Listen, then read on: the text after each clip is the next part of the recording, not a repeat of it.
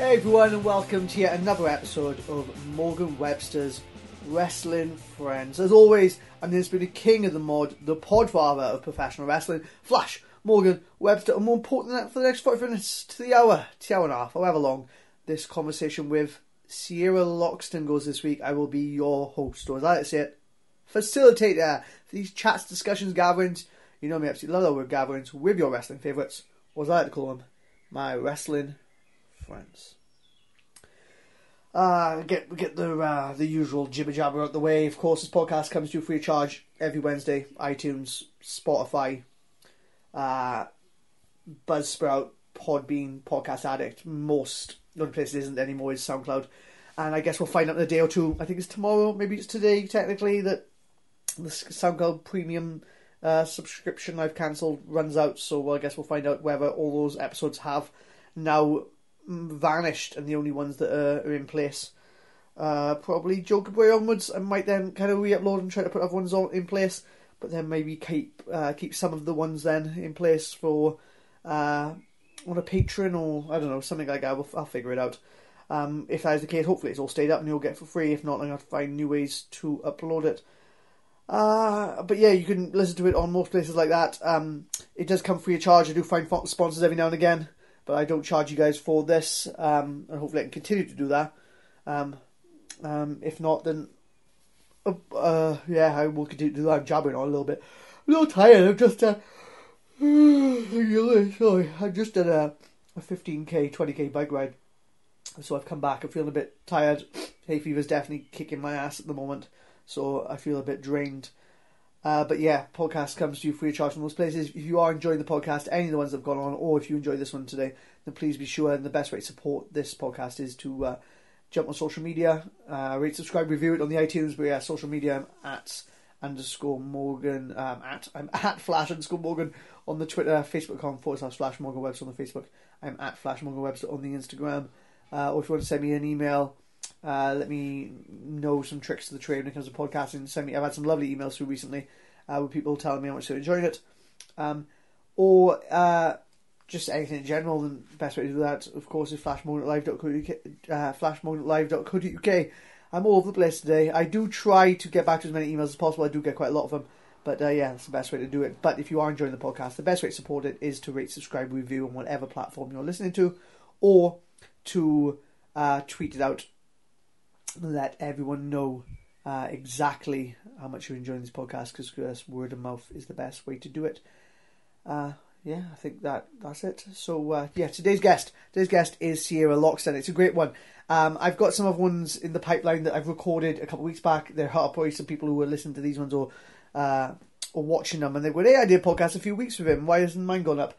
And it's sometimes it's to do with ones being case sensitive. I had a few lined up, and then of course I got Edge. Edge coincided exactly with my 100th episode. It made sense to have my biggest guest at the time with my biggest episode, 100th episode, so I dropped that one in. Sierra Loxton, for all you don't know, has had to retire from pro wrestling. We do get into that, and it's something I want to cover quite quickly. I want to make sure that her story was told and we could round everything up while people were still kind of getting to terms with it, and people were, and it was fresh in people's memory. I didn't want to kind of speak to her in 3 or 4 months' time when, how she's feeling and the emotions she has, and how she felt when she had to retire have kind of subsided, and she's like, I'm okay. I really want to kind of sit her down and kind of speak to her in the moment, talk about those feelings she had, let her vent it out, but also kind of explain to her why she's had to retire, and also kind of everything that led up to the incident in which meant that she had to retire. So again, this is case sensitive. I do have some great ones lined up. Again, I'm not going to go into it, but this is a really great podcast. It's a full retrospective of her career. I'm somebody who's known her since the first day she walked into a training facility, or at least a few weeks into it or whatever. I've known her for her entire career. I was somebody who was unfortunately there during the days leading up to her having the surgery after the incident, and I say unfortunately, it was unfortunate because I had to see, and it was quite upsetting to see, but also I guess it was really good that we were in the London area and we were able to support her. But yeah, it's a great podcast, it really is. it's one that we even spoke a little bit offline, that she's not usually that open about how she feels, and she can be quite closed book, or she's not level-headed when she says so. Sometimes she can be quite emotive, and I feel that this is a very good podcast. She approaches the subject very professionally. She's very grown up about the whole situation, and I'm glad we gave it a week or two before she had to, a week or two after the announcement, and we didn't just jump straight into it a day or two after, because I know how upset she was speaking to her in the days leading up to it and the days after it. So I'm glad we gave it at least a week or something before we sat down and chatted. Enough, I feel, to keep the emotions kind of relative, but also enough that she was able to deal with and kind of factor in how she was feeling and be able to process that. But yeah, it's a great podcast. I'm gonna nip it in the bud now and let you guys get into it with Ciara Loxton. And I'll see you on the other side. So, yeah, sit back, relax, and enjoy what is a wonderful conversation. Gathering with Ciara Loxton. Enjoy, people. How are you? You okay? Yeah, I'm not too bad. How are you? I'm okay. I'm unsure. I think I'm just going through a routine of kind of doing what I'm doing now, and I'm a bit like, I think I'm going to struggle when we come out of this, just because I feel like I'm a creature of habit. So I do think I'm going to struggle. Like, I've got all this gym equipment here now, and I'm a bit like, I don't want to go back to the gym. I just want to train in the shed. Oh, I know. I think we all get quite lazy as well, don't we? And we just get in like a routine of like going to bed really late, and then when it all goes back to normal, it's going to be so hard. I think with me as well, it's a matter of I'm lazy in the sense of I realise now that like it takes me sometimes, like if I walk to the gym or if I decide to get in the car to the gym, now I'm a bit like, well, no, I don't have to. No, I can just walk outside the sheds.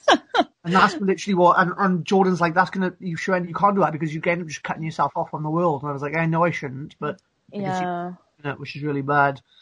Oh, I know, but at least you got like a gym there though. Yeah, I've been pretty good with that. This CrossFit place up here is pretty good. They rent me stuff, and I've been picking bits and pieces up as I go along. So, oh, that's cool. Okay. Tell me about your scooter you just bought then. Yeah, it's like a direct bike, like 50cc.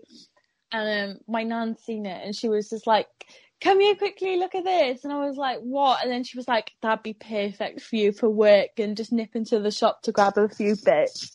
And I was like, oh, I don't know. And then obviously, like, because I have like a full driver's license, my nan was like, just do it. Like, you know, it was so cheap on like insurance and everything, and like road tax and petrol was like £4 for like 2 weeks or whatever. So I was like, okay, I'll just get it. And then I didn't realise I had to do a CBT test. So now I have to buy...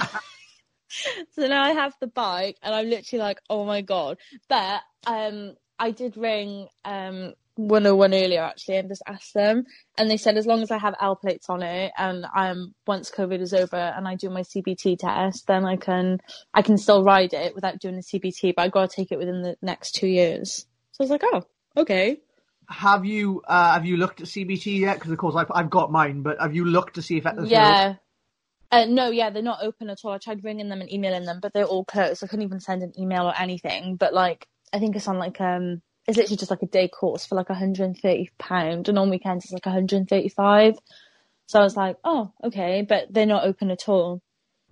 They're usually done in little garages and like industrial estates. That's where I did mine. Yeah, well, the one that's down the road from me is in like the Oasis, like with the pub, and I don't even know, it's not a pub, it's like a gym thing, and they do it in like the car park there, and then like you take it out onto the road then, and that's what they do. So I always see them down there all the time anyway.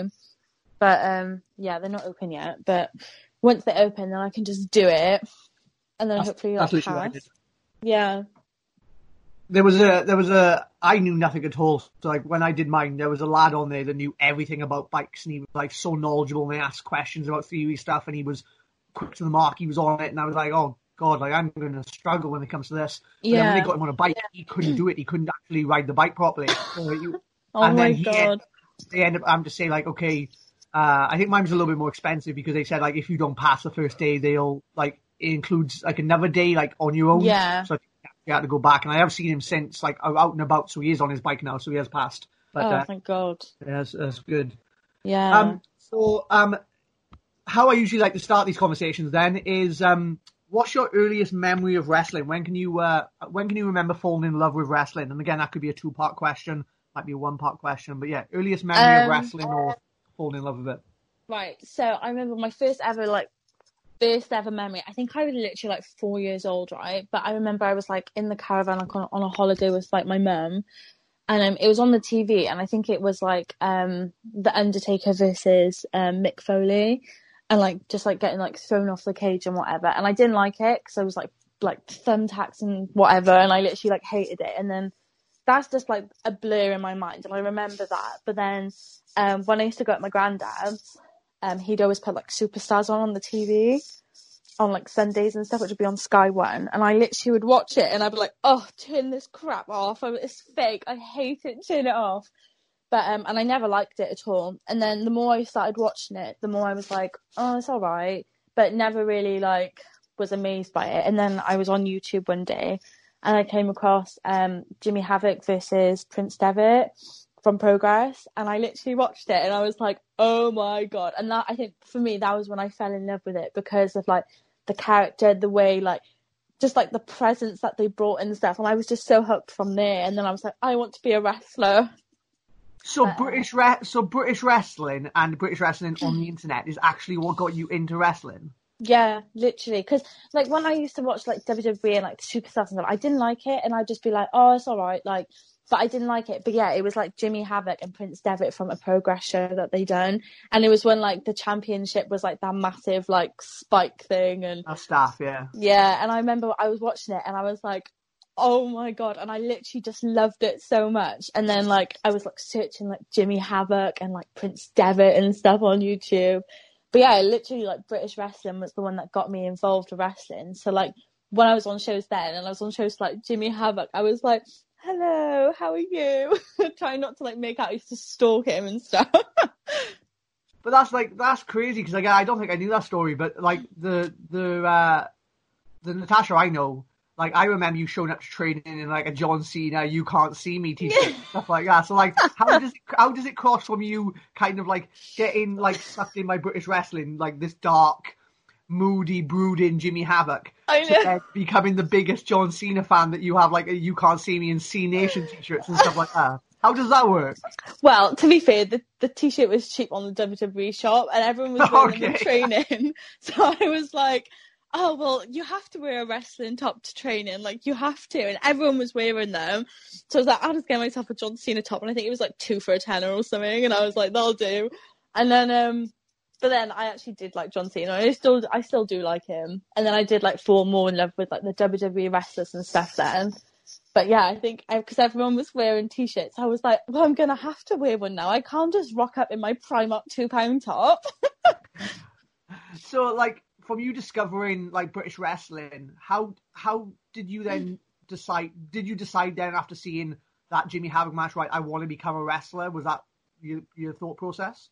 Yeah. So obviously I'd carry on watching it, and I was like kind of just like a fan of it. But then the more I watched it, the more I was like, do you know what? Like, I actually want to be able to do this. And like like when I was in school and stuff, I always wanted to be a performer. Like, I'd always do performing arts, drama, like any of the school plays and stuff that would be on. So I've always wanted to like perform in front of people. And the more I started watching wrestling, the more I was like, do you know what? Like, I actually want to be a part of this. And then I found like the Dragon Pro like training school one, and I was like, oh, hello. How'd you find that? Well, right. Long story. So I literally just typed in on Google wrestling training schools in South Wales, and then the one came up for Welsh wrestling, and I think they were doing training like Port Talbot or something like that. And then I literally, the place where it said online where they were doing it, I'd ring them every Sunday and be like, hey, it's like the wrestling there today. And I think this happened for literally like 4 months straight, right? And they were like, oh no, they're not here today, it'd be next week. So I'd ring up every single month. I was emailing them, I was like trying to bring them, and no one would answer me. And then it got to the point where I was like, oh, like, are you joking? Like, come on, like, there's surely got to be someone there. And then I came across like the Dragon Pro Facebook page on Google. So I was like, oh, I'll try this. It's in Newport, it's closer. And then I messaged the page, and I think Mike Bird was the one who answered the page and was like, yeah, of course, like, you know, you've got to be like 100% dedicated and blah, blah, blah, blah. And I was like, yes, definitely. And then like, he added me on Facebook and then gave me like all the details and stuff. And he was like, oh, it's on Sunday. I think it was at like 11 a.m. or something like that, or like 10 a.m. And, but the building, it had like a banner on the front. And so my nan drove me there so we could quickly know where it was. And I remember my first ever like training session. I literally got there like 2 hours before the training had to start, and I just sat outside. I literally had no mobile phone, and I was just sat there waiting. And I was like, yeah, like surely, you know, like they'll come now. And then obviously like these like Mike and everyone came, and I was like, oh thank God. I thought it was just gonna be like someone who's gonna kidnap me or something. But yeah. Was this down in the industrial estate? No, this was on Stowe Hill. The like okay. Oh, what was it? It was like a learning centre or something, wasn't it? Yeah, it was the I want to say cottage, but it's not that. I think it was just I can't even remember. It's just a community place, like a community. Yeah. But that's not as bad though. Can you imagine if you were going to do that and it was in the industrial estates? Oh my God, I know. Can you imagine it was down there? Because I probably, like, again, I thought we were a little bit more rough and ready, but if I was you and I'd showed up and seen that, I would have been like, yeah, I'm not staying around here because this is definitely screams somebody's beating me away from everywhere else. So they can... I know. Literally, when I was stood outside there, it was just like a building, right? And it looked like a house, like, because the banners were literally on like railings away from the property. So it literally looked like a house. So I thought someone was going to like kidnap me or something. And like, I was like, oh my God. I was stood there and I said to my nan, when she dropped me off, I was like, can you pick me up at 12 o'clock just in case, please? And she was like, yeah, okay. And then obviously when they did like come then, I was like, oh, thank God. And then everyone was like setting up the ring. And I literally just stood there, had no idea what I was doing. And I was just like this little timid girl in the corner with all these like big muscly men and like everyone else coming and knowing each other. And I was like, oh my God, this is the worst. Again, knowing that, the one thing that got in my head, like, imagine you being there, everyone setting the ring up, of course, you not knowing what to do. But it's that the wrestling etiquette is everyone shows up and everyone then goes around and shakes everybody's hand. Yeah. And it's such, like, to me now, of course, I've been in the business now, like, 10 years. So it's almost like ingrained in me when I meet somebody, you shake their hand. But it's a very, outside of wrestling, people don't do that really in real life. Like, if you meet someone down the pub or meet someone's friends, they don't shake your hand, they just go, are you right? So you must be like this timid. How old did you say you were? 15. 15. All these people coming in and walking up to you and shaking your hands. I know. I literally was just like, oh my God. And then like, I don't know, they were obviously like a lot taller than me and like knew everyone and like knew what they were doing. And I was like, oh my God, I think this is the worst idea I've ever done. How many girls were there? On my first training session, there was none. Bloomin' heck. Yeah, I was like the first like the only girl there when I went on my first training session, which was on a Sunday. But then when I went on the Tuesday, Shannon was there, and there was like another girl. But it was literally just like two of us.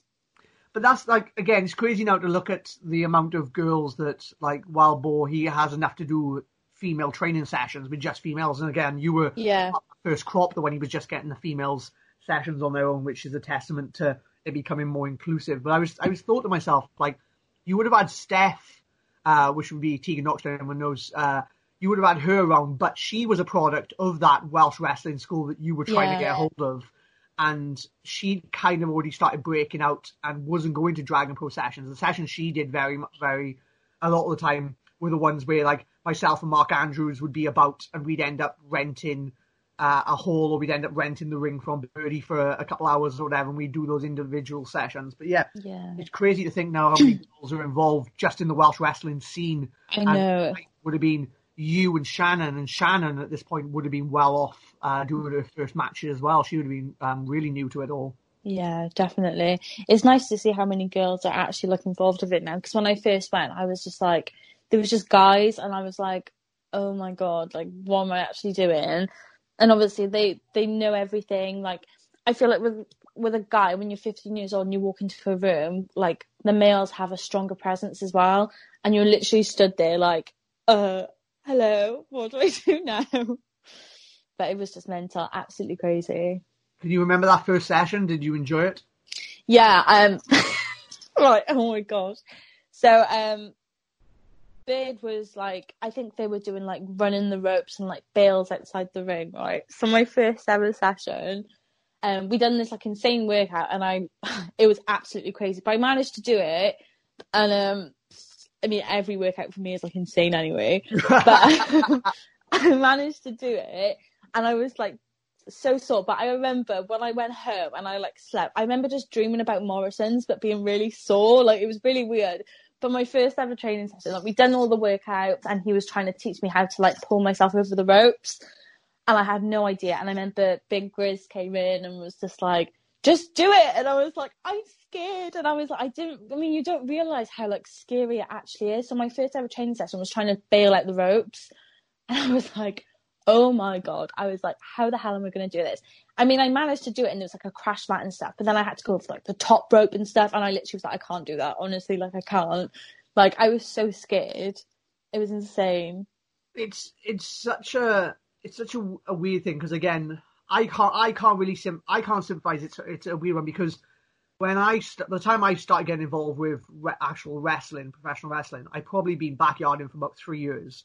Yeah. And we kind of already started teaching ourselves how to do stuff, and I'm not naturally athletic, like Brendan and Hitch will tell you that. I'm not naturally athletic, but I'm taught athletic. So like Mark Andrews is naturally athletic. So everything I can do, it's all been from trial and error. But by the time we got to these training sessions, like, I remember being up in my attic with Wild Boar and stuff like that, and we'd been kind of weight training and trying to put size on and all this other stuff. So we'd showed up to these training sessions expecting them to be super hard, and we needed to like kind of be fit and healthy. So when we got there, of course they were difficult, but they weren't completely and utterly out of the realm of our capabilities. Whereas so many people, and you, by the side of things, you included, fall in love with wrestling and then completely forget that it's a physical. Yeah. It's like, insane. So many people forget about that. And one of the things while you're talking about getting in and out the ring, that's something that now I didn't really realize. I think I might have actually been maybe 5 or 6 matches in before somebody taught me how to go over the top rope, or even be shit canned out the ring.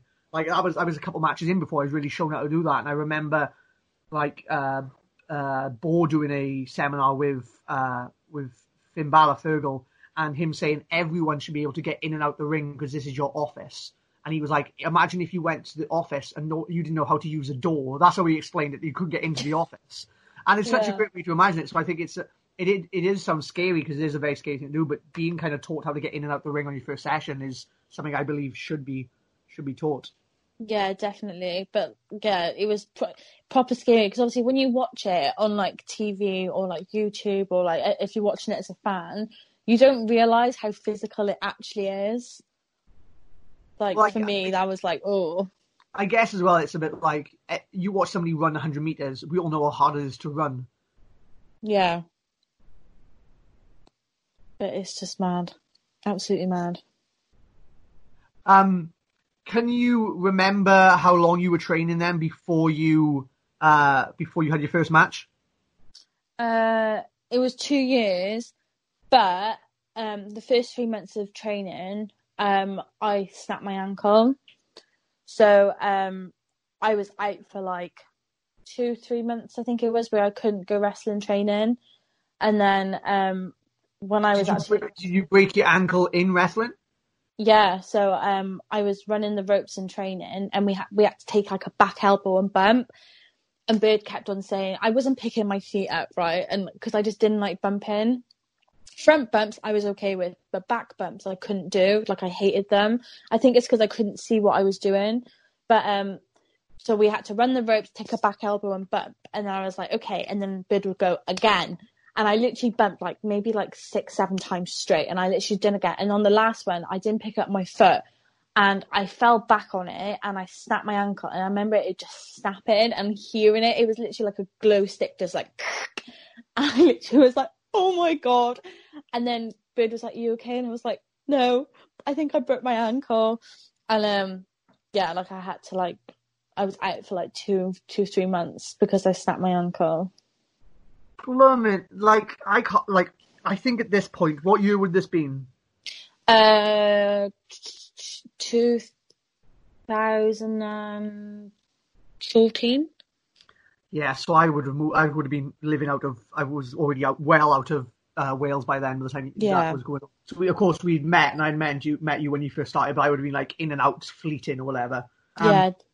I don't remember you breaking your ankle, and like, given one of the reasons what we'll get into, but given the reasons why we're chatting today, I feel like from the start, Tash, you did not have a good start, and I feel I didn't.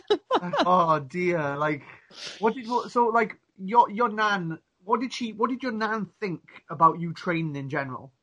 Well, she didn't mind. I didn't really have any hobbies anyway, and when my nan would work, I'd look after my little brother, so I'd get pocket money. So she'd say, when I work, you babysit him and whatnot, and obviously then your pocket money will go for your like wrestling training sessions. And I was like, brilliant. And then so she didn't mind me wrestling, but then when I snapped my ankle, she was like, oh, for God's sake, and all this. And then we had to go to like hospital, and yeah, like it was bad. But then she's always been really supportive anyway. But then when I snapped my ankle and stuff, she was like, oh my God, what are you doing? But I know a lot of the people didn't think I'd be back because obviously, like, I snapped my ankle and I literally was training for like 2 months or something like that. Not even that. But yeah, and then I snapped my ankle. And so when you broke your ankle, did you stop going to training then, or were you still showing up to sessions and watching them when you were in the cast? No, I stopped going to the training sessions. I didn't know that you could like sit and watch.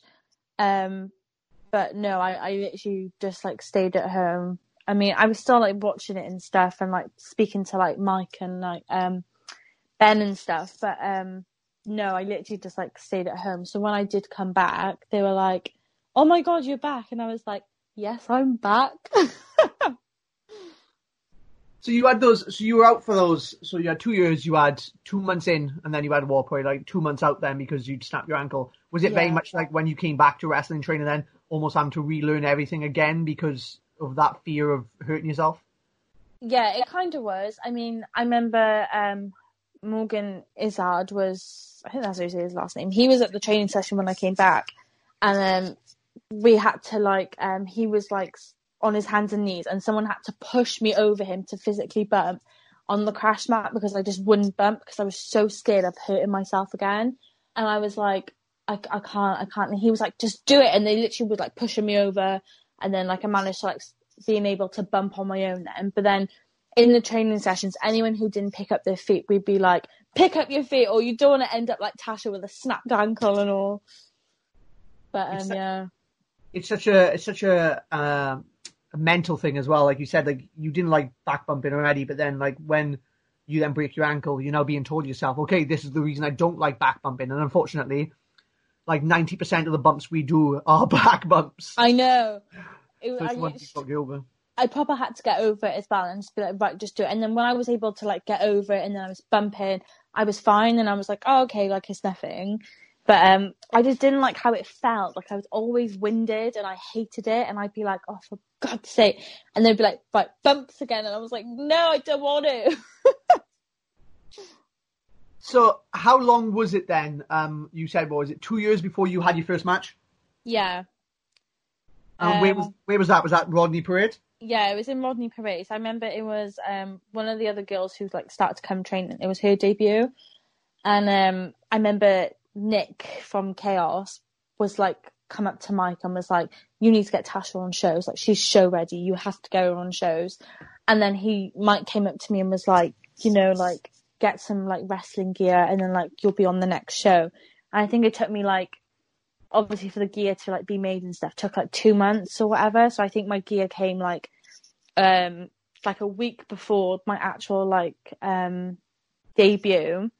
Yeah, it was in Rodney Parade, and I've never been so scared in all my life to like perform in front of anyone. Not even that though. It was like even though like I wear like a singlet and stuff, but I was scared for other people to see me because like when I was in wrestling training, I tuck my top into my leggings, so no one like seeing any of my skin and whatnot. So then when he was leading up to my debut, I literally was so paranoid about my weight. I was so paranoid of what people would think of me, like, you know, in this tight little singlet with like my thighs showing and stuff.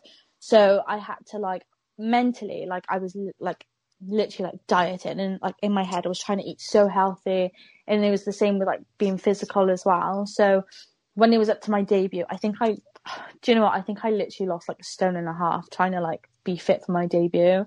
And then I was so nervous of people just seeing me like that, because I was always like body like not confident and stuff. But so I had to like worry about being scared to perform in front of these people who've never seen me before, and then also be scared for people who know me to like just see my body. Does that make sense? Yeah, of course it does. It absolutely does. And now you're saying it, I just think to myself that, like, I remember not seeing you for a while, and then I saw you, I think, at the Rodney Parade show, and I did think I said to you, and you look like you've lost loads of weight. And of course you said because you were starting yourself. But to now think about how confident you are with your body now, just shows how much, like, you've kind of, hopefully it is because of wrestling that's kind of like empowered you feel like you can kind of be confident in your own skin. Yeah, it's definitely with wrestling.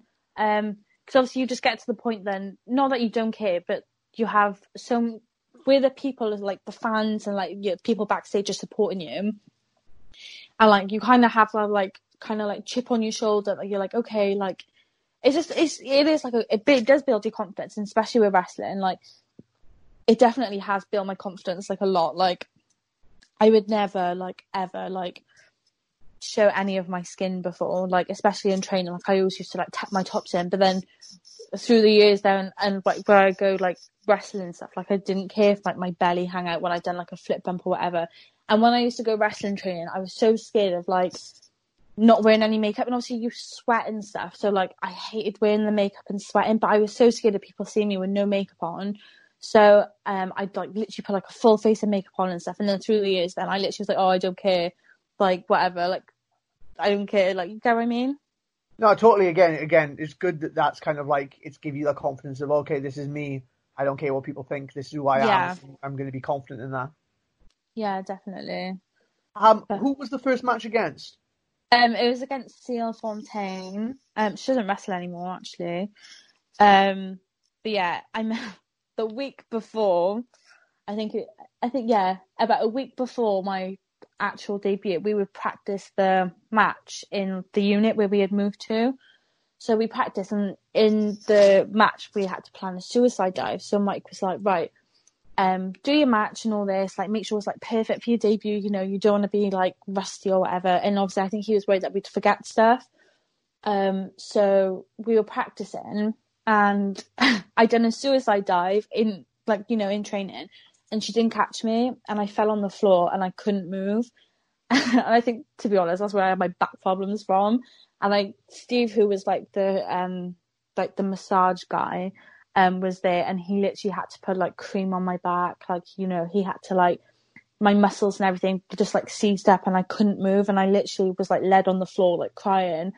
And I was like, my debut is literally in a week, and I literally can't even get off the floor because she didn't catch me from a suicide dive.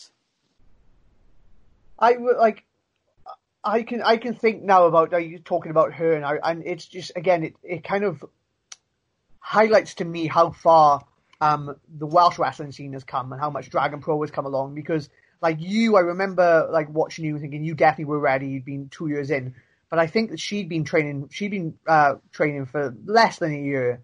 Yeah, and I remember thinking that she wasn't ready. And now, even if I look at her now, even after she'd had a few matches in, I still wouldn't put her to the standard of some of the girls that, like, Wild Boar is teaching, that he, again, still won't let do shows because they're not to the standard he wants them to be. Yeah, so definitely. It's like, again, it's so telling how fast this has come on, and how much Dragon Pro's like standards have gone up, because again, Boar holds everyone to such high standards.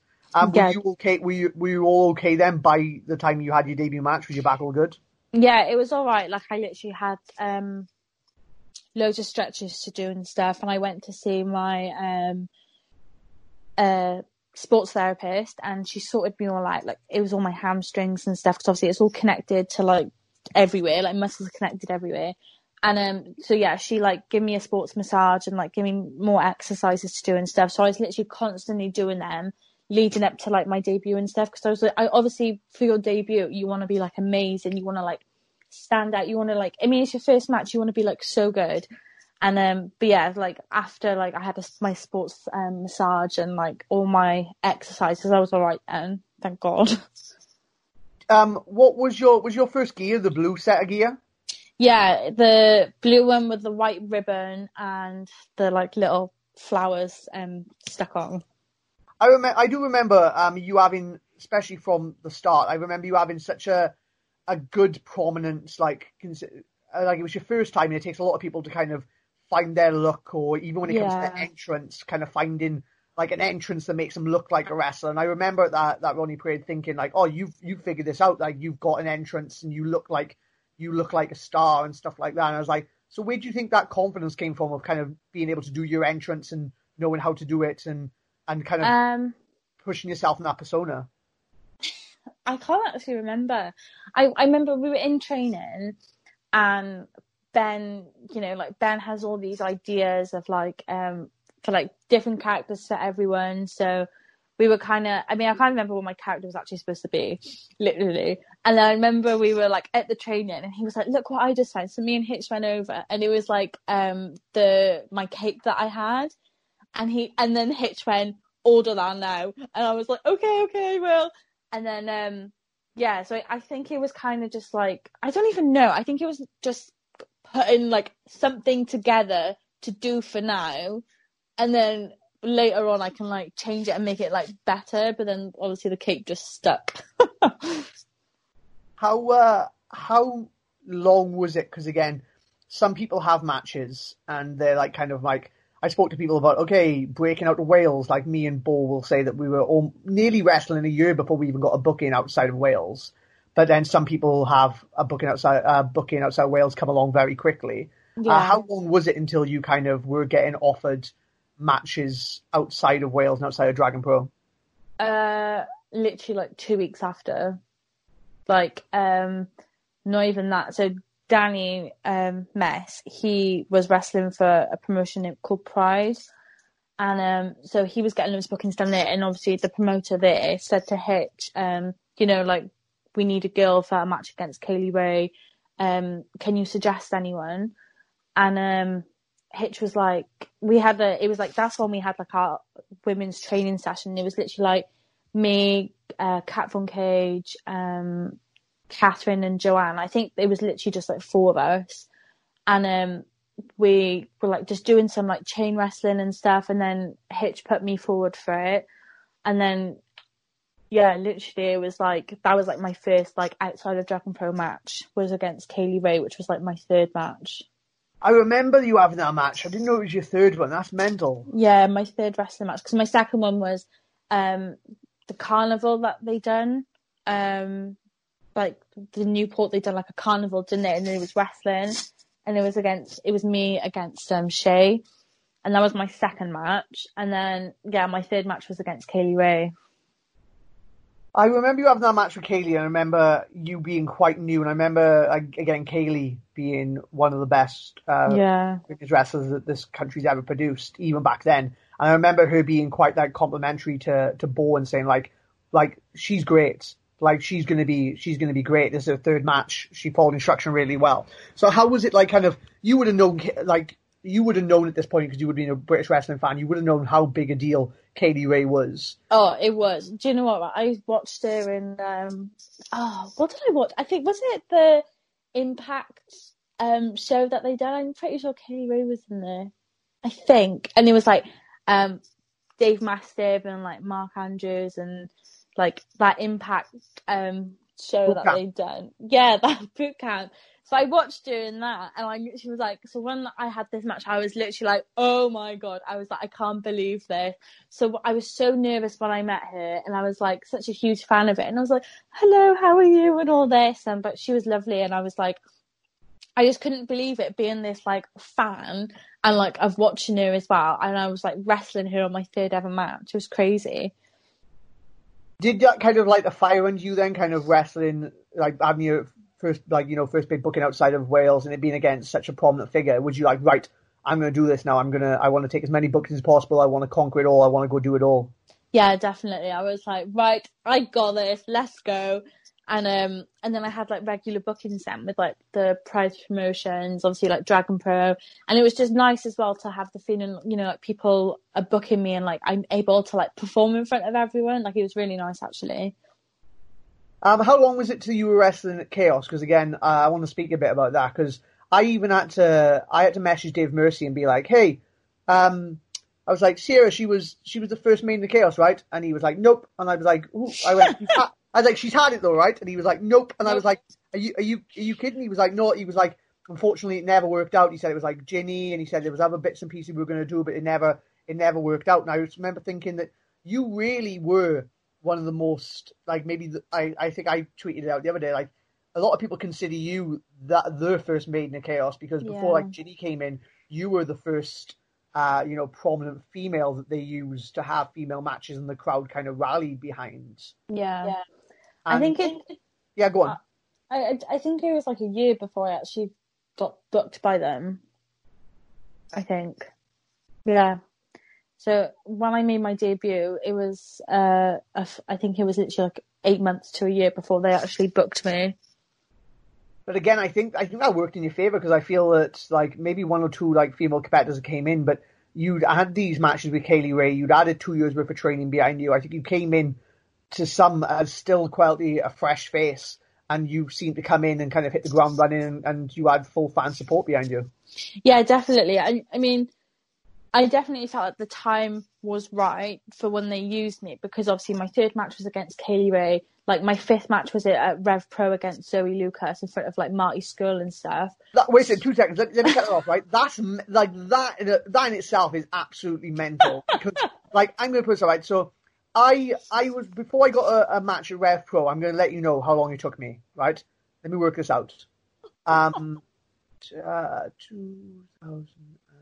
I was wrestling for nearly 6 years before I got a shot at Rev Pro. Oh my god. 6 years. Well, I was wrestling for like 2 months. That's so crazy. Again, do you reckon it was, again, down to the fact that like there'd been a crop of girls that came in that were great, and the girls that either kind of, started doing those tours of stardom, and there was gaps for young, new, fresh faces to come in and kind of start making waves? I think so, but I remember, right, so we all went out the night before, and like I think it was like I think it was like a show or whatever, but we all went out, like Hitch, Danny, Brendan, like Bird, like we just all went out like to like the club or whatever, and just got so drunk. But then my phone, I was trying to sleep off this hangover, right? And I was just, my phone kept ringing, and then when I woke up, it was at like 9 o'clock. I had loads of messages off Hitch, and he was like, I'm coming to get you in 15 minutes, please be ready. And I was like, what? And I hadn't showered, hadn't washed my hair. So I was like, what do you mean? And he was like, get your wrestling gear, we're going to Rev Pro. And I was like, oh my god. So I quickly had to like jump in the shower, like quickly get ready. And then I was like so hungover as well.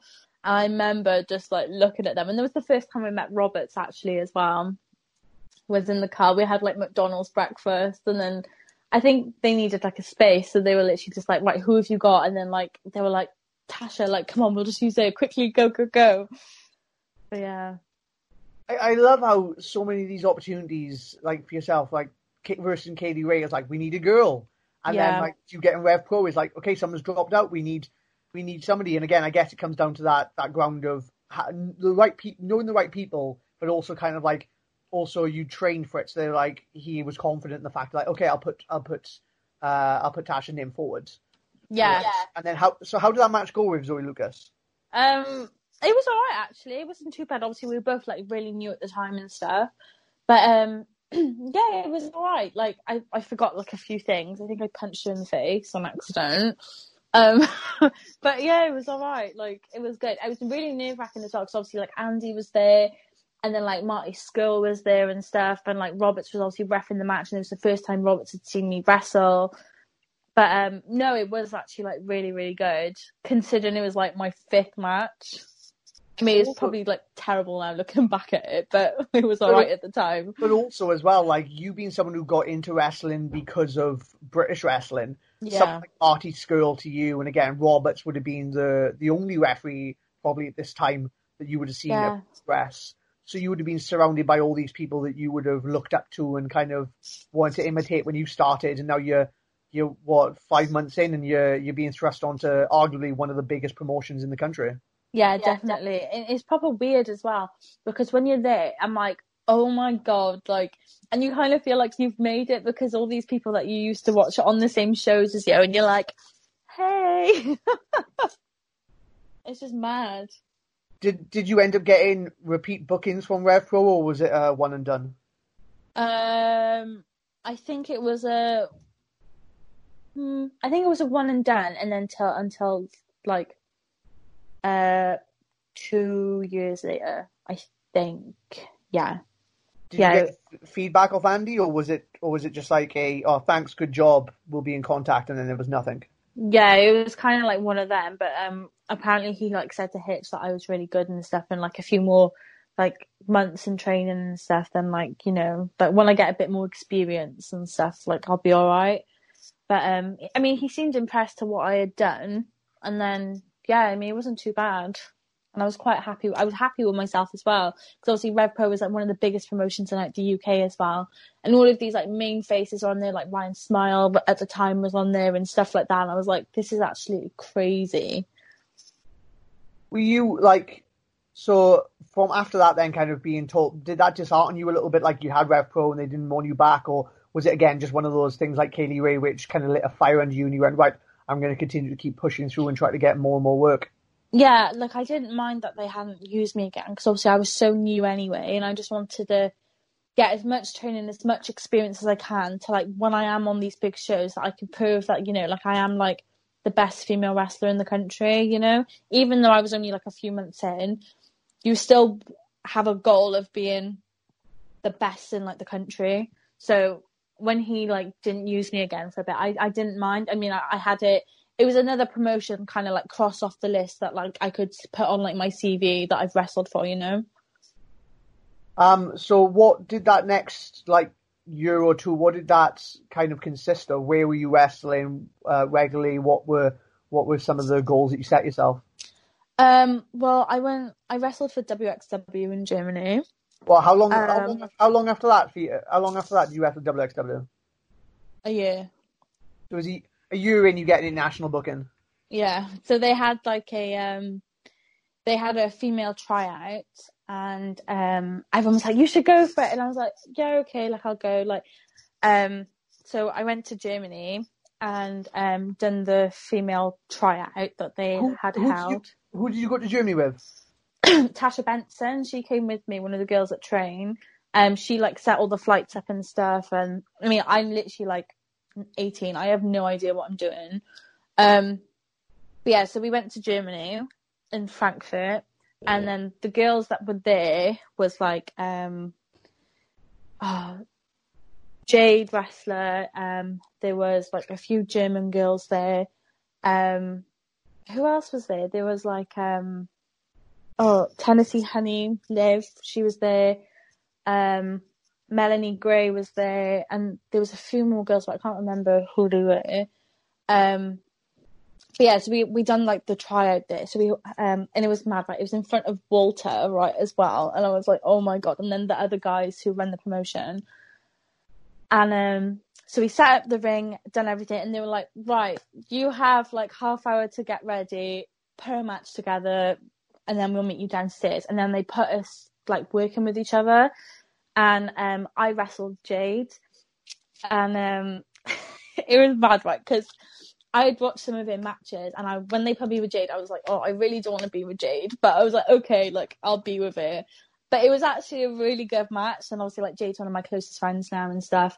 But, yeah, like, we wrestled each other, and then we had to do promos, and obviously, you know, I hate talking, right? So literally... Oh, God, yeah, oh my God, trying to get you to do promos is probably one of the hardest things I've ever had to do as a trainer. So... Can I just say, for a girl that we can't stop talking, when we need you to talk, you won't. That's the most... I know. Literally. And I was there, and then everyone was coming. I think I was the last person up, right? And I literally stood in front of them, and I was like, and I literally just couldn't talk. I mean, you know, I hate doing promos, right? And I hate talking in front of people. And I literally was like, I'm the freaky princess, and just so stupid like that. and I hated it, right? I didn't make any sense whatsoever. I mean, I never do when I do promos.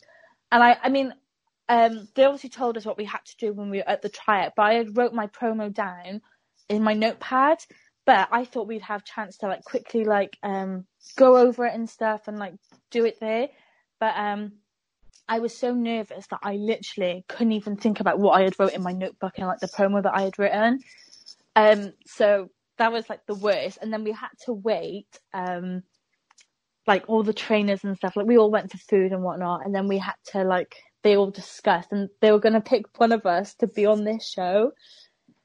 And this was like so nerve wracking because they called every person one by one for like feedback and like, you know, and I was the last person they called out, right? And all the girls came back and they were like, oh, he just said, you know, do this, do that. And then they called me out and I was sat there and I was like, hello.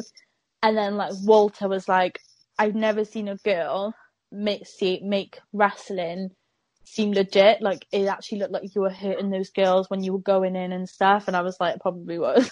I was gonna say there's a queue behind you of girls with their arms in slings and busted lips, and they're just like, yep, she's really working that one.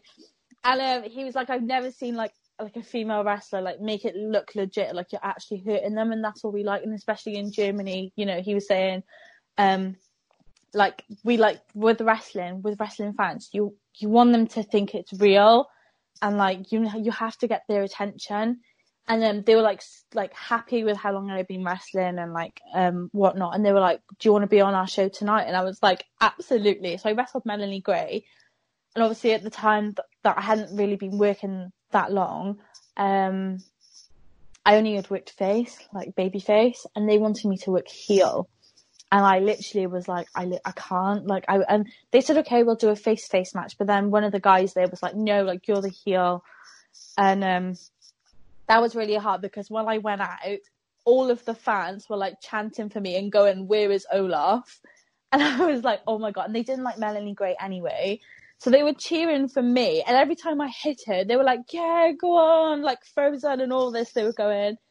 And I was like, oh my God, like, they actually cheered for me. But then I can't remember his name now, but one of the promoters there, he didn't like what I had done and like kicked off apparently, and I was like, oh my God. But yeah, like, I mean, they seemed to like, the fans liked it and stuff, but one of the promoters, I can't remember his name, like Christian or something like that, he wasn't happy with what I had done because the fans were on my side and not Melanie's side.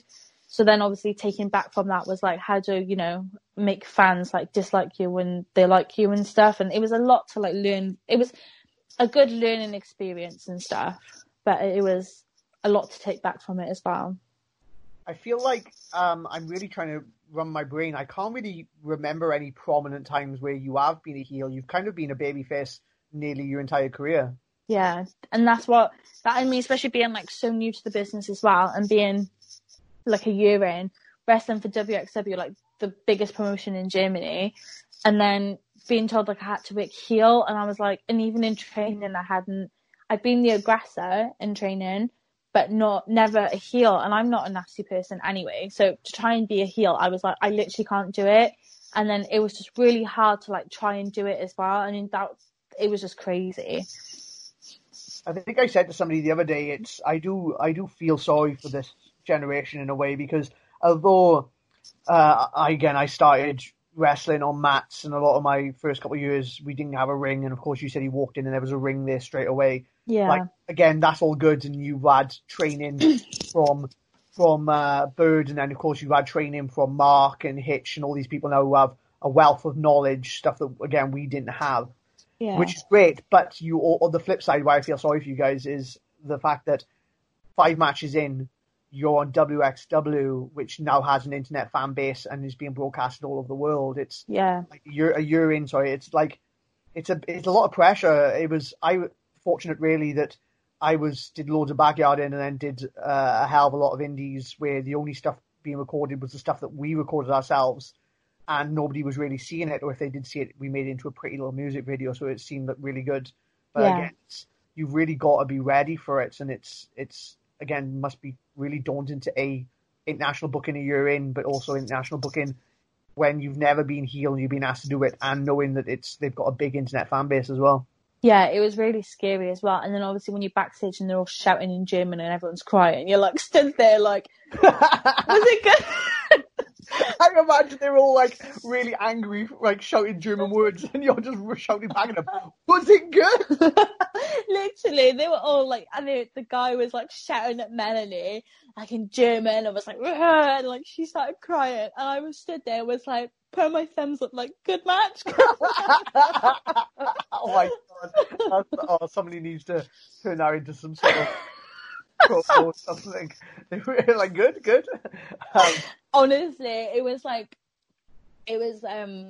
just like, yeah, it was like, oh my god. But then when we were there, like the ref who refed our match was like new as well, and like one of the guys, I mean, I don't think he wrestles anymore, but one of the guys there, he came up to us and was like, I think he was like quite close to Melanie, but yeah, the ref was like, oh, how was I okay? And he was like, oh, I wasn't looking at you, to be honest. I was more interested in looking at the girls and their big tits. And I was like, excuse me? I was like, and for me, that was like, I can't believe you actually just said that. Like, especially being 18 in a foreign country as well. And then some guy who's a wrestler, which he doesn't wrestle anymore, I don't think, just says stuff like that. You're like, whoa, hang on a second. Like, that was like probably the worst experience. Even though everyone was shouting it in German and hated the match, that was like fine, but coming back from it and like having an experience like that for me was like the worst. It's again, I've never heard that story. I'm glad that you said that you don't think he's wrestling anymore. It's again, you're on your own. You're in a country you don't understand. You're 18 years old, but also as well, you hear so many horror stories about wrestlers, not just female wrestlers, but wrestlers in general getting involved in bad cliques and bad environments. Yeah. And I do like to think that, especially like us lot down in Wales, we pride ourselves on equality. Again, we've got those classes where it's just female classes. Yeah. Or anyone who identifies as a female and stuff like that. We're very open down in Dragon Pro in the sense of gender equality. Doesn't matter how you identify, any of that stuff. So again, it's bad anyway that exists. And yeah. Even worse when you've been introduced to a scene where you don't know that exists because you've been sheltered almost. Yeah. So that's why it needs to be eradicated, and thankfully it's becoming less and less that this is happening. Yeah, definitely. I mean, I don't think he wrestles. I mean, I'm pretty sure he doesn't wrestle anymore anyway.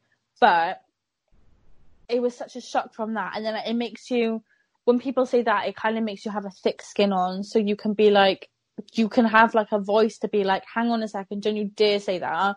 Like, you know, it's kind of like you have a bit of a backbone then, so you can stand up for yourself. But you being 18, of course, and it's such a overwhelming. Like, you're 18, you've just messed up your match.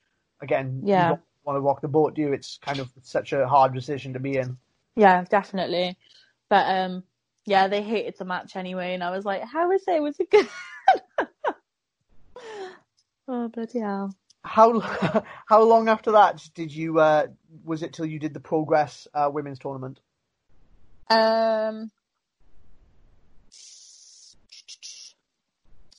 April, May, June, July, August, September, October. 6 months. Again, I feel like how long did you wrestle? When did you debut? Did you say? I debuted on May 29th, 2016. 4 years. So again, I remember you getting that. Tournament. I remember kind of I didn't know the results. I didn't know who was winning or whatever, but I knew that it was you versus Millie, right? Yeah, it was me versus Millie. And you'd wrestled her before. Like, you had the match at Attack as well, I do believe. No, we hadn't had the Attack match yet. You had matches at Iron Fist. Apologies. Yes, Iron Fist. Yeah. So we knew that you had a bit of chemistry and stuff like that. So I remember being really excited when I knew that it was you guys in the tournament, because you were able to kind of get in there on a really daunting time where Progress was really starting to kind of break out big at this point. And you were able to go in there and have one of your matches with somebody that you knew as well. How was that experience? It was.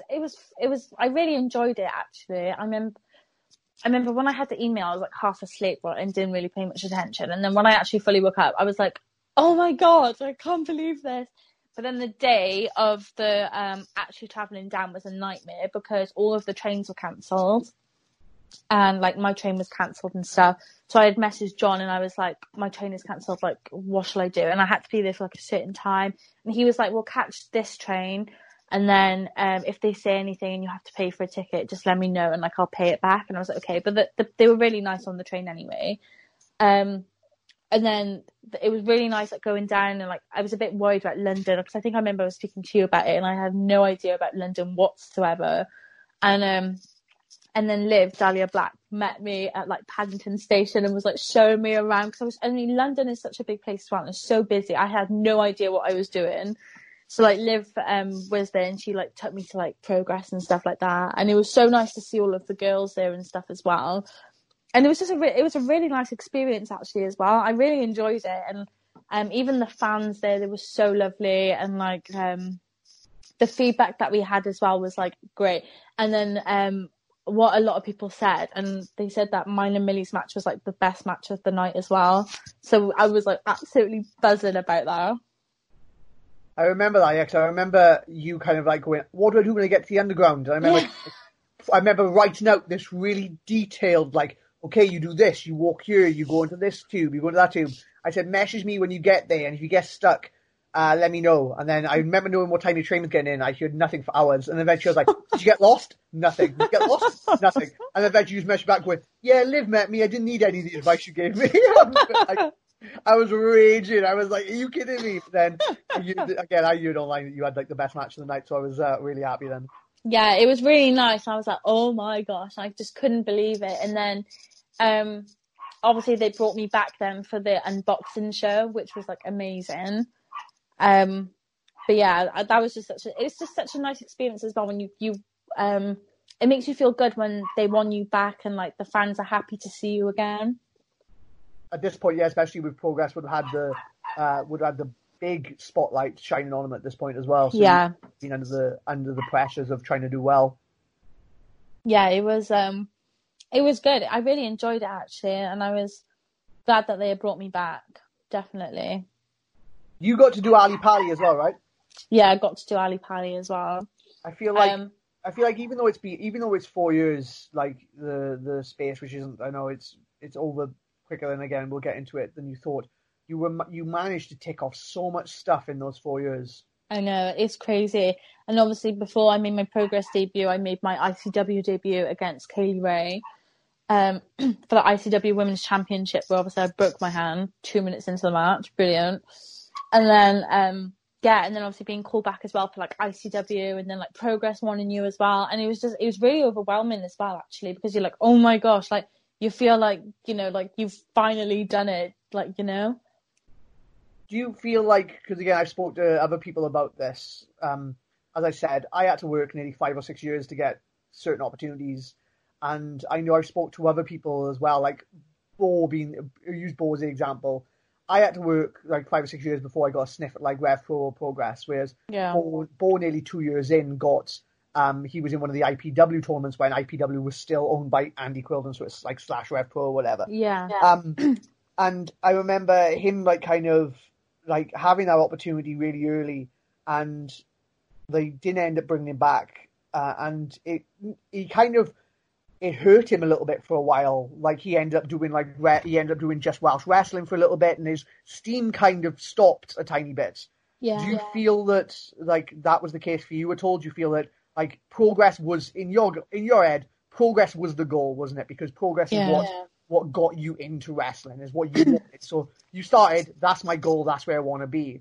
Once you achieve that, does it kind of change your perception? Does it kind of like, you would have been riding high, you would have been pushing through, I want these opportunities, I'm working harder, I'm training harder, I'm doing all this stuff. Does it, once you achieve that, do you take your foot off the gas a little bit? I mean, I did. I got quite lazy going to training and stuff. So, was that because you felt like in your head you'd achieved what you wanted to achieve, and now it's like, okay, I can relax a little bit? Yeah, kind of. It was kind of just like, oh, like I had done it, you know, and I was like, oh, you know, I don't need to train. And like, obviously I did, But it got to the point where I was just like, I was working 5 days a week. I was going to training. I was doing shows on the weekend. So I literally felt physically exhausted as well, and felt like, and then the days that I wouldn't go training was kind of just like me to like rest a bit. And it was kind of just like, but then it kind of like started slacking a bit then, which for me was my downfall, definitely, because my body wasn't up to tip-top shape to be a professional wrestler. I feel that it's changed a little bit now. I feel like, especially when earlier on a little bit in Dragon Pro, it was more, it felt a little bit more like you train to get matches. And once you get matches, then, you know, training is as important. But I know that the way that it's instilled in them now is like, you train, now it's instilled as like, you train to get better as a wrestler. So like, for example, Border's a thing down there now, whereas once people get to a certain point in their career or whatever, where they're getting regular work, he'll stop charging them for training, because he wants them to continue to train but not feel like they're using the money that they've earned through wrestling to have to pay for wrestling. So I know like a lot of them are told then that that's the case. Like, hey, like Danny Luna now doesn't have to pay, or, you know, Brendan doesn't have to pay, and in return, of course, if he needs somebody to jump in and help teach people, then they do that in return. But I do think the mentality of it has changed a little bit. There's so many people who, once they kind of get regular work, they feel like, oh, I've done that part of my training, now I don't need to. Yeah, it was kind of like that. I mean, at the time where, like, obviously I was doing all these like big shows as well, and like obviously I was working, and then obviously Dragon Pro had moved to Cardiff, which was like a bit further away from like where I would go, which was Newport and stuff. And then just felt like, I don't know, I think mentally as well, I was in like a bad place, and like just didn't care about anything, and was just like, oh, I can't be bothered, like, you know, which I definitely regret. And I wish, you know, I had gone to seen someone to like help me with like my mental health a bit sooner and stuff, instead of like just being lazy and like not giving a crap about anything. And, you know, and I mean, things probably would have been different as well. Like, you know, my body would have been like strong, you know, but because I wasn't wrestling, my body kind of just was like, okay, whatever. Do you feel that maybe the kind of like taking your foot off the gas, and I don't want to use the word lazy, but you use the word lazy, kind of maybe not treating yourself like an athlete? Do you think that maybe kind of made it's one of the reasons why you got injured? Yeah, I think so. I mean, if you don't keep your body, you know, if you don't make your body strong, and you're not training your body to be strong for a certain thing, obviously it's not gonna get used to it and stuff, is it? So I mean, it's like when new people go training, you know, they get bruises from like the ropes and stuff, because their body's never been through anything like that before. So I felt like when I stopped going training and I stopped caring, I think that's when it was like my body was just like not getting used to doing the bumps and stuff. I guess it's easy as well, especially with this day and age of social media, to kind of have a match where maybe you said you're not caring as much, and then you're coming out of a match where, you know, maybe you haven't put 100% in, but you're still getting praise online. Yeah. And it's easy for you to convince yourself, well, okay, I'm getting by here. People are still thinking I'm great. Still people are getting, and again, it's not saying it's right. It's just, again, it's something that adds more and more to that fire, I guess, of, oh, I'm doing okay here. I don't need to train. Yeah. I think, what kind of made me lose my confidence a lot as well was obviously, which looking back, I know I definitely wasn't ready for it and stuff, was the Progress Wembley. Was it Wembley that they done? The big one.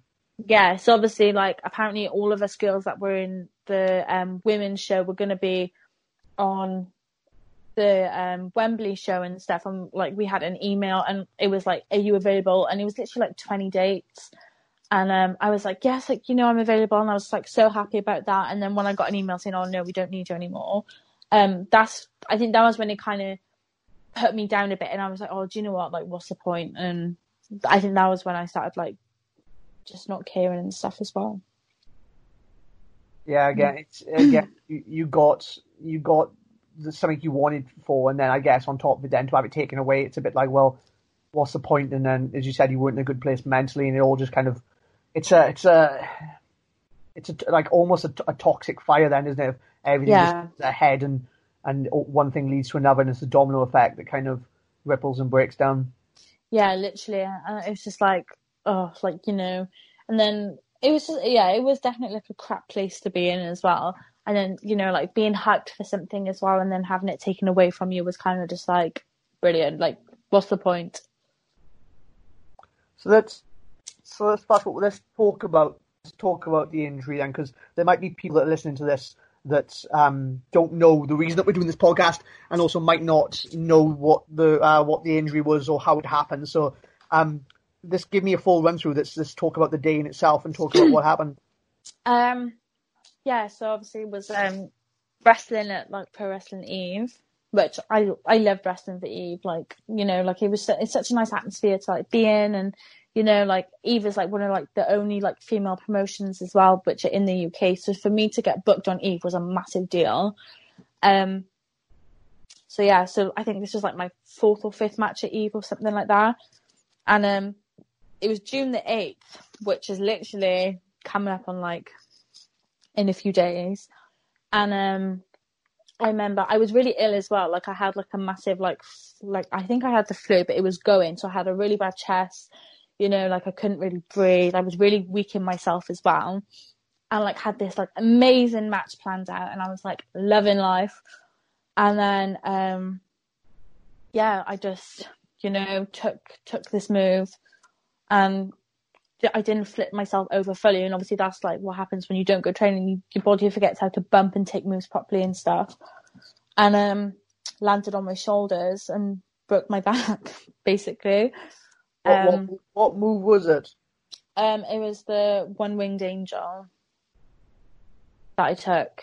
And I mean, I'd never taken it before ever, but I kind of wanted to prove myself, like, you know, because a lot of people had said to me, you don't take big bumps, like, you know, like wrestlers have to take big bumps and stuff, or you never bump and all this.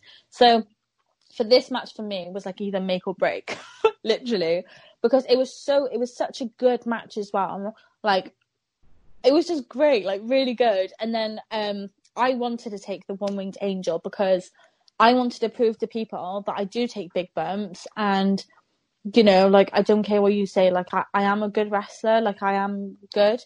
So for me to take this bump was like a big thing. I'd never taken it before, was absolutely scared out of my mind. And then, yeah, I remember just closing my eyes and kind of just like flipping myself over and tucking my head. But I literally came straight down on my shoulders, and I didn't flip over enough. And then I landed on my shoulders, and I remember just hearing my spine crack and pop. And I was led there like for the pin, and I was so winded. And I remember just shouting out on my back. And then I kicked out and kind of rolled to the side, and I was literally like shaking. And the ref was like, "Are you okay?" And I was like, "No, like I literally am so winded." And I just thought I had just winded myself, and I was like, "Just give me a minute," because I was like, "I'll just like calm down now." And obviously, you know how horrible it is when you're winded anyway. So I literally was just like, it'll go in a minute. And we had, the match that we had it was going to be a time limit draw match. So we had 15 minutes, or it was like 20 minutes or something like that. And I was looking at the clock, and it was literally like 6 minutes left. And we had like, obviously the rest of the match left. And I was looking at it, and I was like, oh my God. And then she was like, can you continue? And I was like, and then I started getting pins and needles in my hands, down my legs. And I was like, no, like I can't, I was in so much pain. So they cancelled the match. Well, yeah, like Rhea came in and was like, are you okay? And I was like, no, like I've done something. And then they cancelled the match. And then, I think because I was so calm about the whole situation, no one suspected me to have broken my, like your back, especially like any bone anyway hurts when you break it, but especially your back, because I was so calm about it. I think people just thought I just bruised like a rib or something like that. Because I didn't cry. I literally was so calm about it all. I was just like, I can't really breathe. And then, yeah, so I tried to like sit up, like rolled out, trying to sit up, and I couldn't get up, so I literally collapsed back down. And then they had like this little stretcher, so they put me on like the stretcher and pulled me out. I just went outside and waited for like the ambulance and stuff. But the people that pulled me out on the stretcher, right, they were bloody wobbling me. I was led there on this stretcher, and I was like, if I fall off, I can't help myself, so please keep me straight because I don't want to fall off this stretcher. And then they like carried me out and like waited for the ambulance, and I said like, I want an ambulance. Like I'm not going in any car. I want the ambulance and stuff. So they put like a like one of those like tin sheet blankets around me, and I was just so calm about it all. Like, was just talking like normal, and everyone was like, "You okay?" And I was like, "Yeah, like I'm fine." But then they had like a first aider there. There was no paramedic, but there was a first aider, and the first aider even said like, "I think she's broken her lumbar," and I was like, "No, I haven't. I'm fine." And then I was like in the ambulance and stuff. I was on gas and air, which I absolutely loved. It was amazing. And then I started chatting at the paramedic, and I was like, "Oh my God." And literally it was like the worst. But then the staff at the hospital were like so lovely and like was there. And then I had like a CT scan, MRI scan, and then they came back and like the doctors had rolled me to like the side, and I was still in like my wrestling gear as well. And they were like poking my back, and like, but it was my lower back that hurt the most. Like literally, like, it was so sore and so numb. But I was so confused because I had landed on my shoulders, and I kept saying I landed on my shoulders, but it's my lower back that hurts. And they had rolled me, and then they were poking, and like where I had broken it, and they were like, "Does it hurt there?" And I was like, "No." And they were like, rolled me back, and they were like, "Well, you've broken your lumbar." And I was like, I remember literally just like, what? And then they were like, "Yeah, you've broken your spine." And then literally just like cried my eyes out. And I was like, oh my God, I can't believe this is actually happening. And they were like, we're either going to have to put you in a back brace or have surgery. But looking at the break, it's probably going to be surgery. And that was like the most scariest thing ever. Like imagine having your like first ever surgery being on your spine and having screws put into your back. Like that was like horrific. And like it was just crazy. And then they had to like cut me out of my wrestling gear, which I did not want at all. I literally said to them, I said, "Can you take my wrestling gear off me, but can you not cut it? Because I don't want it to be cut." They were like, "We literally can't take it off. Like, we're going to have to cut it." And I was like, "Well, I don't want it cut." I was like, "This is like £300. I was like, "No." And but I really needed a wee anyway, so like they had to cut it off me, and then they put me on a bedpan, and I remember just pissing for Wales, literally, and it like overflowed off the bedpan onto the floor, and I was like, "I'm so sorry, but I just really needed a wee," and they were like, "No, it's fine, like it's gonna happen." And I honestly, like, I literally remember I just couldn't stop weeing, like, at all, and I think it was just like the shock of my body was just like, oh my God. But yeah, and then they obviously like put me in like a hospital gown and stuff, and like took me upstairs to a bed at like 6 a.m. And then I remember ringing my nan, because obviously this is in London, and like my nan's in Wales, and I remember just ringing her, and it was just like, yeah, I've broken my back. And she was like, "Whoa, like how have you done that?" And I was like, "I don't know, but I've broken my back." And then she was like, she said to me, that's all she could think about was like, "Oh, for fuck's sake, now I'm gonna have like a ramp for a wheelchair and all this." She was like, "I didn't want to add anything else for you to come back in a wheelchair and all." But thank God I'm not in a wheelchair. But well, I'm gonna like you talk like I'm just gonna cut off here because like you said, this happened in London, so we use the word lucky.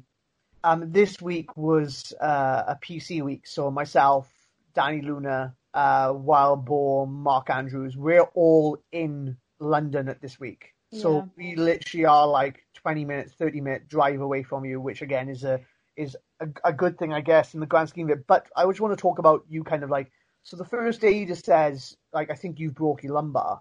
Yeah. And I know you're being calm, and I know you said there was no there was a first aider there, thankfully, but there was no paramedic. And of course, it's come to light with a lot of things now, especially with WWE, that WWE are very much like, if you want a WWE wrestler on your shows, you have to have a paramedic. Yeah. And of course, some shows then will be like, well, we can't afford a paramedic. But there was no WWE wrestlers on your show.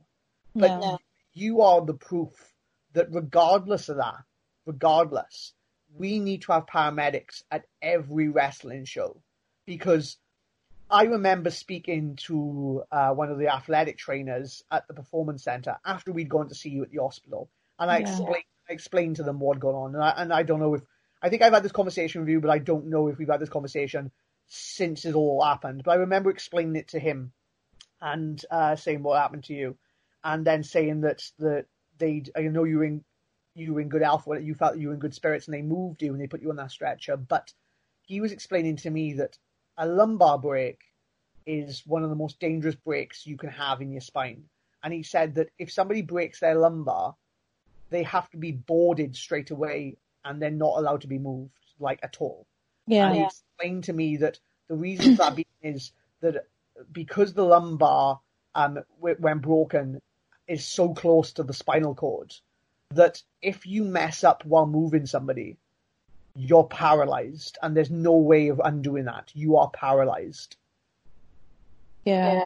I remember you telling me that. That's how lucky you were. Not only were you lucky in the sense that you broke your lumbar and you didn't get paralyzed, but you're lucky then that they didn't have a paramedic. They decided then to move you when they weren't supposed to. And they didn't even put you onto a proper stretcher. They put you onto an old-fashioned stretcher, which doesn't support you. And then you went and waited for the ambulance out the back. Like, the amount of times during that whole stretch you could have become paralyzed. I know. You are beyond the luckiest girl when it comes to this. And it's absolute proof that British wrestling's been unregulated for too long. Yeah, definitely. Well, independent in general, and whether you agree with it or not, like, you're wrong. There needs to be paramedics at every show, and you are the proof of that. Yeah, I mean, like, obviously with wrestling and stuff, people don't realise how dangerous it actually is. And I mean, when I started doing shows, there was no paramedics anyway, like, at any show, not even a first aider. So I'm glad that with the WWE wrestlers, if they want to be booked on shows, they had to have a paramedic there. But I'm happy that where this has happened to me, that going on in the future now, and there is paramedics at shows, if anything happens to any wrestler, they have someone there to look after them. I think every wrestler in this country now, signed or not, needs to hold promoters to account and say there needs to be a paramedic. Yeah. Like, we'll use Dragon Pro is a perfect example. Dragon Pro runs a trainee show. We very rarely do we use contracted wrestlers on that show. It's a show full top to bottom of the Welsh trainees and other people we believe that can come in and have great showcase matches. Yeah. We do not do shows at the Neon unless the paramedic is there. And that's not because we have contracted wrestlers. That's with or without contracted wrestlers on the show. And that's how it should be. Every British wrestler in this country should hold promoters to an account and say, I am not wrestling on this show unless there's a paramedic. Yeah. And you are the reason why. Yeah, I mean, it sucks to, like, like what happened and stuff. But the good thing to come out of this is that going forward from this break, that where there has been shows, there has been paramedics at shows. So it's good that, like, promoters are like, oh my God, like, okay, we'll have to have, like, paramedics now. So what surgery did you need? So they've literally now told you broke your lumbar. And you've got to have surgery. What happens over the next couple of hours?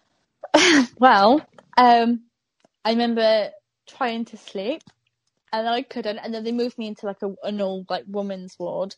And they had to keep me completely flat back. So I wasn't allowed any pillows. I wasn't allowed, literally, they couldn't move the bed at all. I had to just lie completely straight on my back. And at this point as well, I had a really bad, like, chest, like, I'm pretty sure I had a chest infection. And, like, So imagine trying to like cough when you've broken your back is the most painful thing ever. And but yeah, I remember going into like the like women's ward and stuff, and like literally like it was just like it was just the worst. I remember waking up and there was like 6 doctors around me just staring at me with clipboards, and I was like, hello.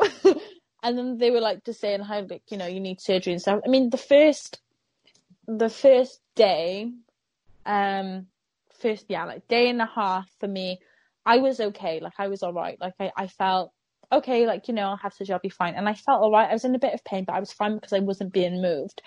And then they decided then that they wanted to give me pressure relief because otherwise I get bed sores. And obviously I work in a nursing home, so I understand the whole, like, you need to give people pressure relief and, like, you have to tilt them from side to side and stuff or whatever so they don't get any bed sores and pressure sores, which can break their skin and cause infection. So what they had done, they had log roll, because they could only log roll me, and they had to have, I think it was like 6 nurses, so 3 on each side to move me. They had moved me, and I think for me then, that was when the nerves just kind of just like went crazy. They had all pillows down my side, but I just couldn't get comfortable. And from that moment that they had moved me, the next like 4 days, I literally could not get comfortable. I was in so much pain. I was screaming. Like, I just couldn't keep comfortable at all. And it was horrible. And then they had to move me back, and then my nerves were like just going crazy, and all of my body was just going completely nuts. And I was in agony. Just to lying on my back was in absolute agony. But Mike Bird, like, and like Sarah Hatch and all, and obviously like you guys came down and stuff, and like Travis came down, Martin came down, you know, like Ria came, like everyone that came down to see me was like it was so nice to see everyone, because I was scared that I was going to be on my own down there. But yeah, like it was just mad. And then I remember the only way I could get comfortable was if I had pulled myself and like moved myself and was led on my side. But I always had my knees up. I couldn't keep them straight down, but I would literally be holding on to like the bedside and just on my like left side, and that was the only bit I could like stay comfortable, because the nerves weren't going crazy. But every time I was like led on my back, or they tried to move me, and so I just couldn't get comfortable at all. Like it was, once they had moved me, that was like the worst pain ever for me, and I couldn't take any Oromorph because I was just throwing up all the time. Like I was in hospital and I had sick in my hearing in my ear for like 2 hours straight because they were so busy doing everyone else. I didn't care. I mean, I had other things to worry about. But yeah, like I just couldn't keep anything down. I didn't eat for literally like a week straight. I mean, I was drinking now and then, but only because like Bird was like forcing me to drink. And like otherwise I just couldn't. I felt physically sick with any of the food that they had brought in. And obviously hospitals, there's no smell in a hospital. It's completely clean. So the food that they had like had for the other people that were in the ward where I just felt sick. And I had to have a fan on me because I just was getting hot flushes. And that was like the worst experience ever. Like I couldn't stay comfortable. I couldn't stomach anything. I was in agony. And then I remember there was 2 different sorts of spinal team doctors, and I had to sign some paperwork to say yeah, whatever. And then they were either going to do it on the Tuesday or the Wednesday, and I was waiting all day for Tuesday for them to do it, and they couldn't do it. And then on the Wednesday, it was like 3:45 that they had taken me down. And it was just like, the nurse came, she was so lovely. She was like, we're going to take you down now. And I remember, I was so happy about it. And I remember just closing my eyes all day and was just like, you know, like, they'll come now, like, they'll take me now, like, you know, it'd be great. And then when she actually came and she was like, right, we're going to take you down for surgery now. That was like the most happiest like moment of my life. But yeah, they had taken me down to surgery. I don't even remember falling asleep or anything. At this point, I just didn't care. When the doctor told me first that I potentially have to have surgery, I was so nervous. But then the more that you're in pain and the more that, like, you know, you just can't stomach anything, I just didn't care. And I was just like, I just don't care. So I don't even remember falling asleep or anything. But I remember waking up, right, in like where, I don't even know where I was. But I remember waking up and putting my hand up, right, and my eyes were like half open, half closed. And he came up to me and he was like, "Are you okay?" And I was like, "I'm so thirsty." And he was like, "What do you want to drink?" And I was like, "Can I have some Lucozade?"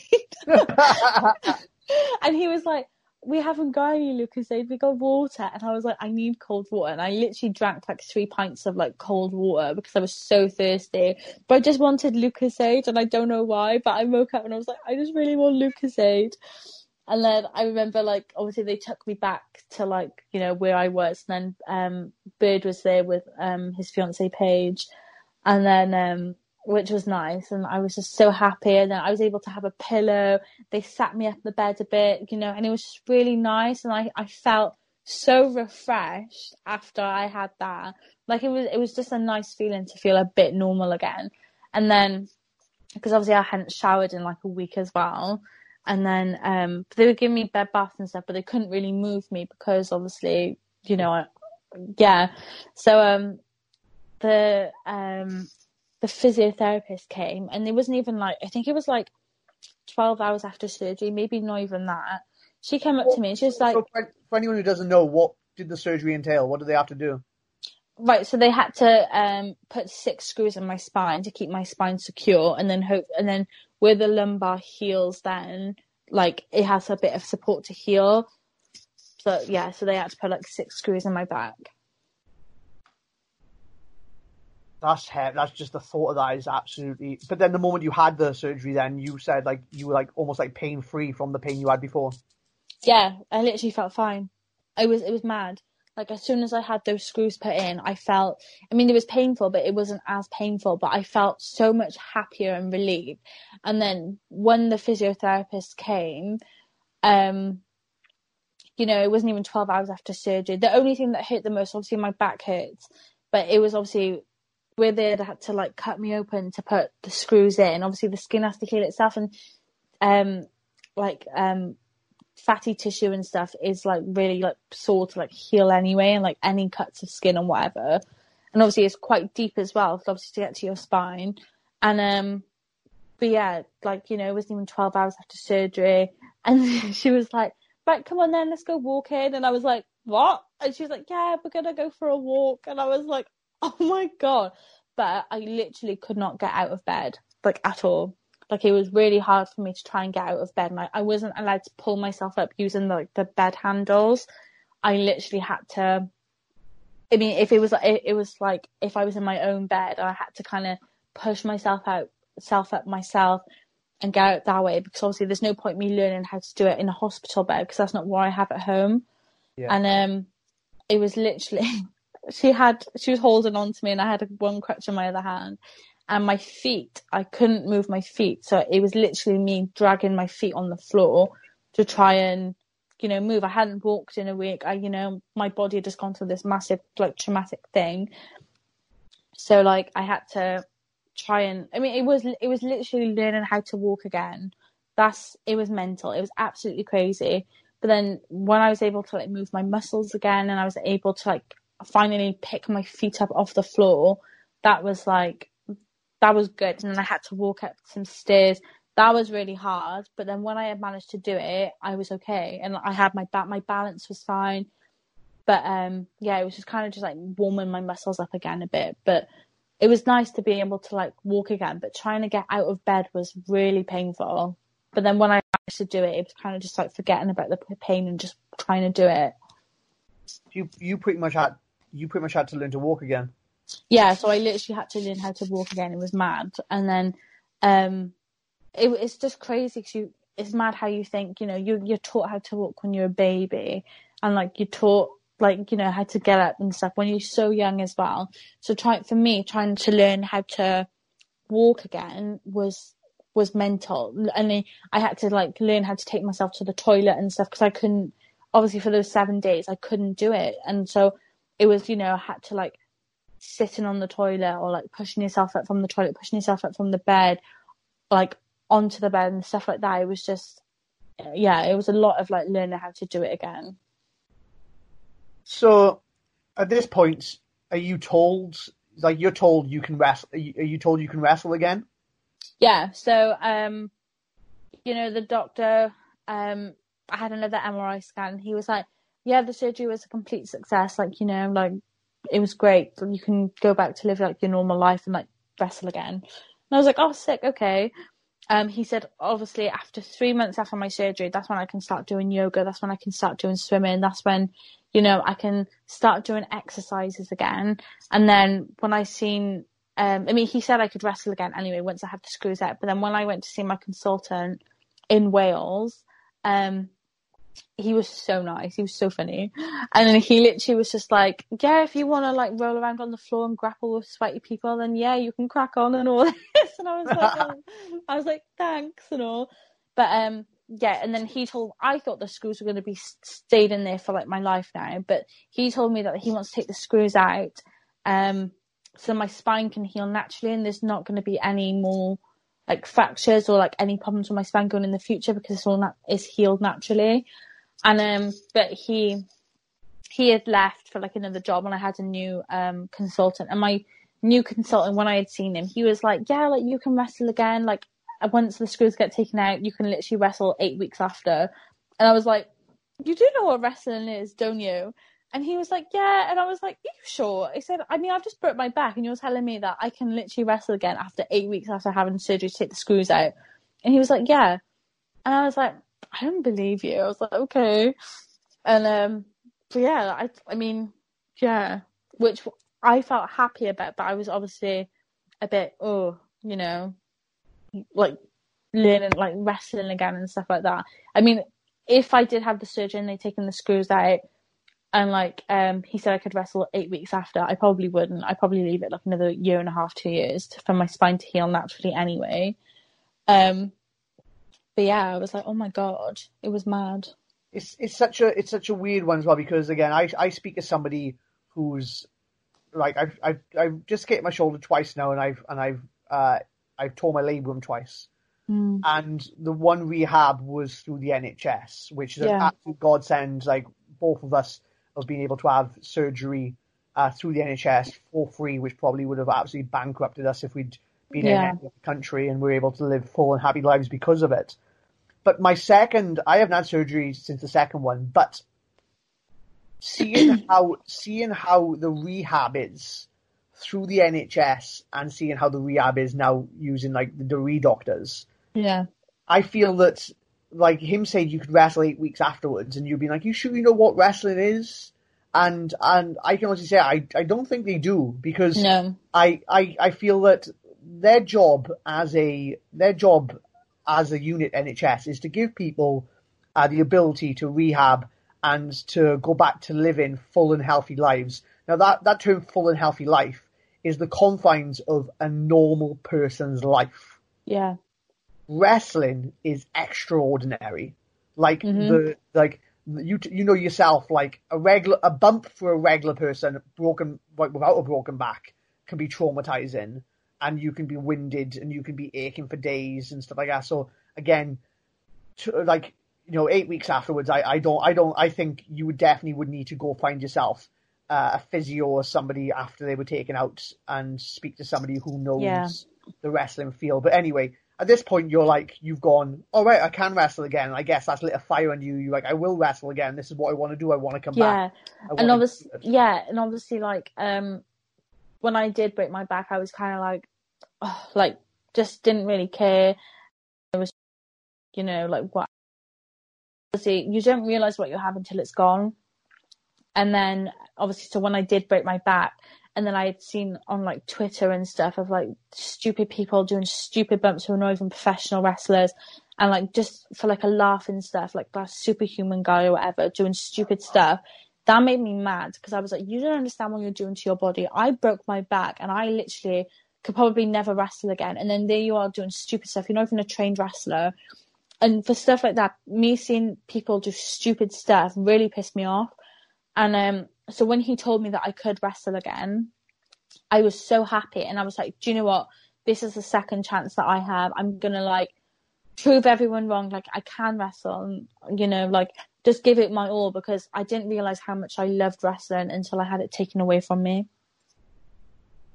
So at this point now, you're like, right, I'm going to start yoga. I'm going to rehab it. I'm going to follow everything the doctors say and come back better than ever. So what changed?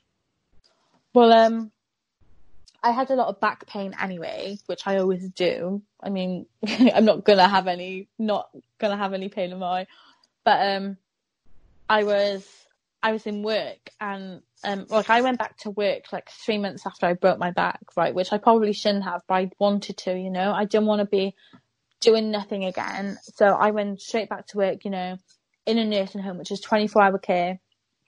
And a few weeks ago, I was just getting really bad pain. I was getting pins and needles down my left leg. You know, like it was like my bum would go really numb and stuff. Like my back, I couldn't feel the skin. And like when I had my first surgery, I couldn't feel any of the skin anyway. But then obviously I got a bit of feeling on it now, but I couldn't feel any of the skin. And I was just like, this is really weird. And I was in agony anyway. And I was in work, and I tried to ring my doctors for some advice, but they wasn't open. So it said, ring 111, which is the NHS hotline. So I rang the NHS hotline, and I was just like, you know, like, I just want some advice. Like, my doctors are not open. I explained my situation, and they were like, okay, like, we'll get someone to call you back or whatever. And I had a paramedic lady ring me back.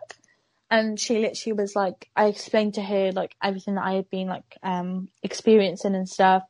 And she had said to me, she was like, it sounds like you have nerve damage. And that alone, for someone who is 22, is literally like, what? Like, and obviously that's scary. And she was like, you need to go to A&E straight away. And I was like, oh my God, okay. So I'm in work now, and I'm absolutely shitting myself. I tell my senior carer, I was like, I need to go to hospital. Like, they had me, and they had arranged like a taxi for me and stuff like that. So I had gone straight to A&E, was there. I had another CT scan. I had another MRI scan.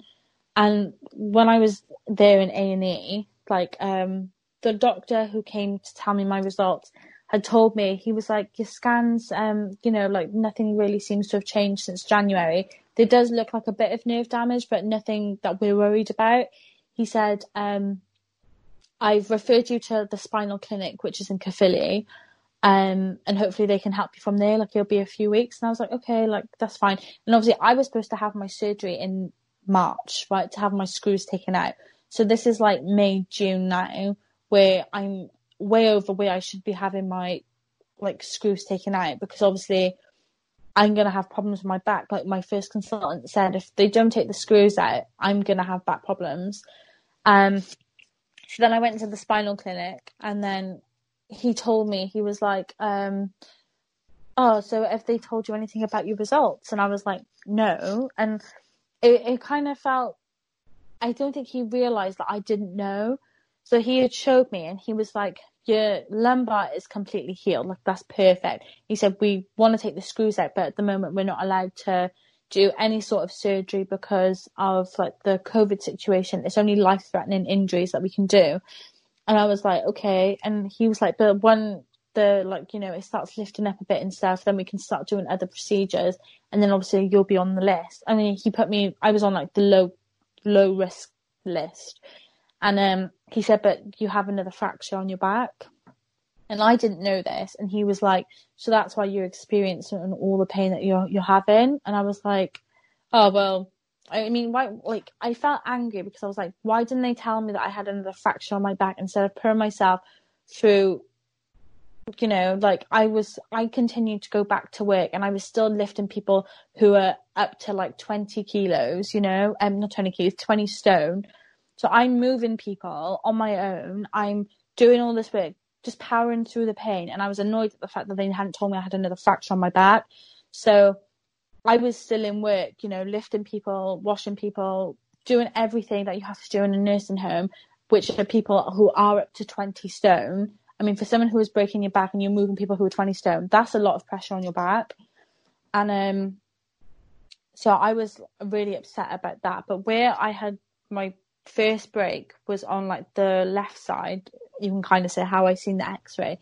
But then my new fracture is on the right hand side, but lower down. So it's like two different bones which I've broke, which made me so confused, and I was so upset by it. And he just said, you know, it's from the pressure on your back, and like the screws need to be taken out, but also we can't do it. And he said, if that doesn't, your new fracture doesn't heal on itself, then we're going to have to put screws in and like a rod in and stuff so it heals naturally.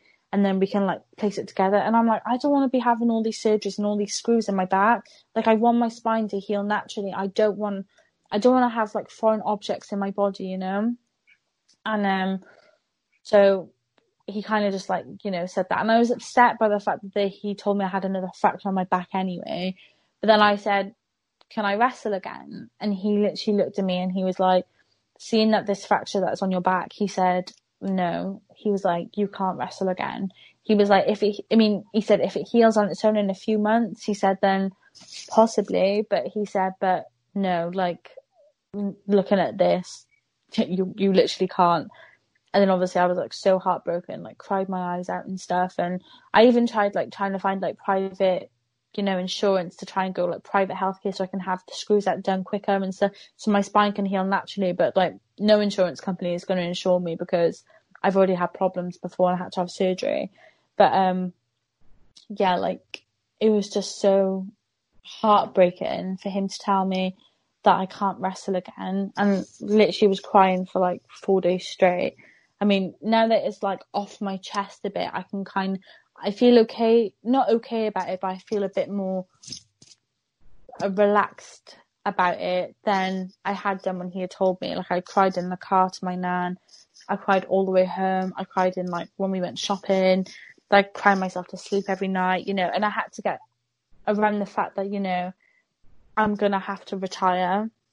And for me, that was like just the hardest thing ever that I had to do, I think, because I built in my head that I was going to come back and I was going to wrestle again. And I was going to have this like big, massive, like sick comeback, you know, and I was going to like be so good in training and I was going to, you know, prove people wrong and stuff like that who had like doubted me or whatever. And, but yeah, for him to tell me that was like absolutely heartbreaking. It's such a hard one because I know that a couple of days before you made the announcement, like you'd messaged myself and you'd messaged Brendan, you'd messaged Bourne, and you told us all what was happening. And I know that the moment you did, like you was like, oh, don't say anything, and you sent it, but then like you sent the same message, don't say anything to all.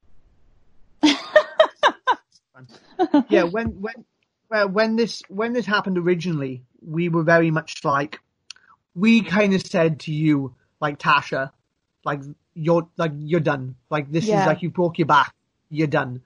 And you were like, yeah, I don't want to wrestle again. And we were all like, I think we'd come to terms with it. We were upset, but knowing what we'd been told by that athletic trainer, how like you potentially could have been in a wheelchair for the rest of your life, we saw it as you got off lucky. That's how we saw it. We were like, right, she can't wrestle again. And we were like, wait, is that it? And they're like, that's it. I go, wait, so she's going to be able to walk, she's going to be able to run, she's going to be able to have a full life, like now, like nothing else will change, just the fact that she can't wrestle. And they were like, yeah. And to us, we were like, thank goodness, like brilliant. But I feel like we spoke to you and you were like, yeah, I know I can't wrestle again. And then little by little, we'd have conversations with you and you'd be like, they said this. And then we'd be like, like she's convincing herself, she's coming back. And again, we weren't putting roadblocks, but we were saying to you, like we had this conversation with you and said, if you come back, we're going to make it so much harder for you than it's ever been.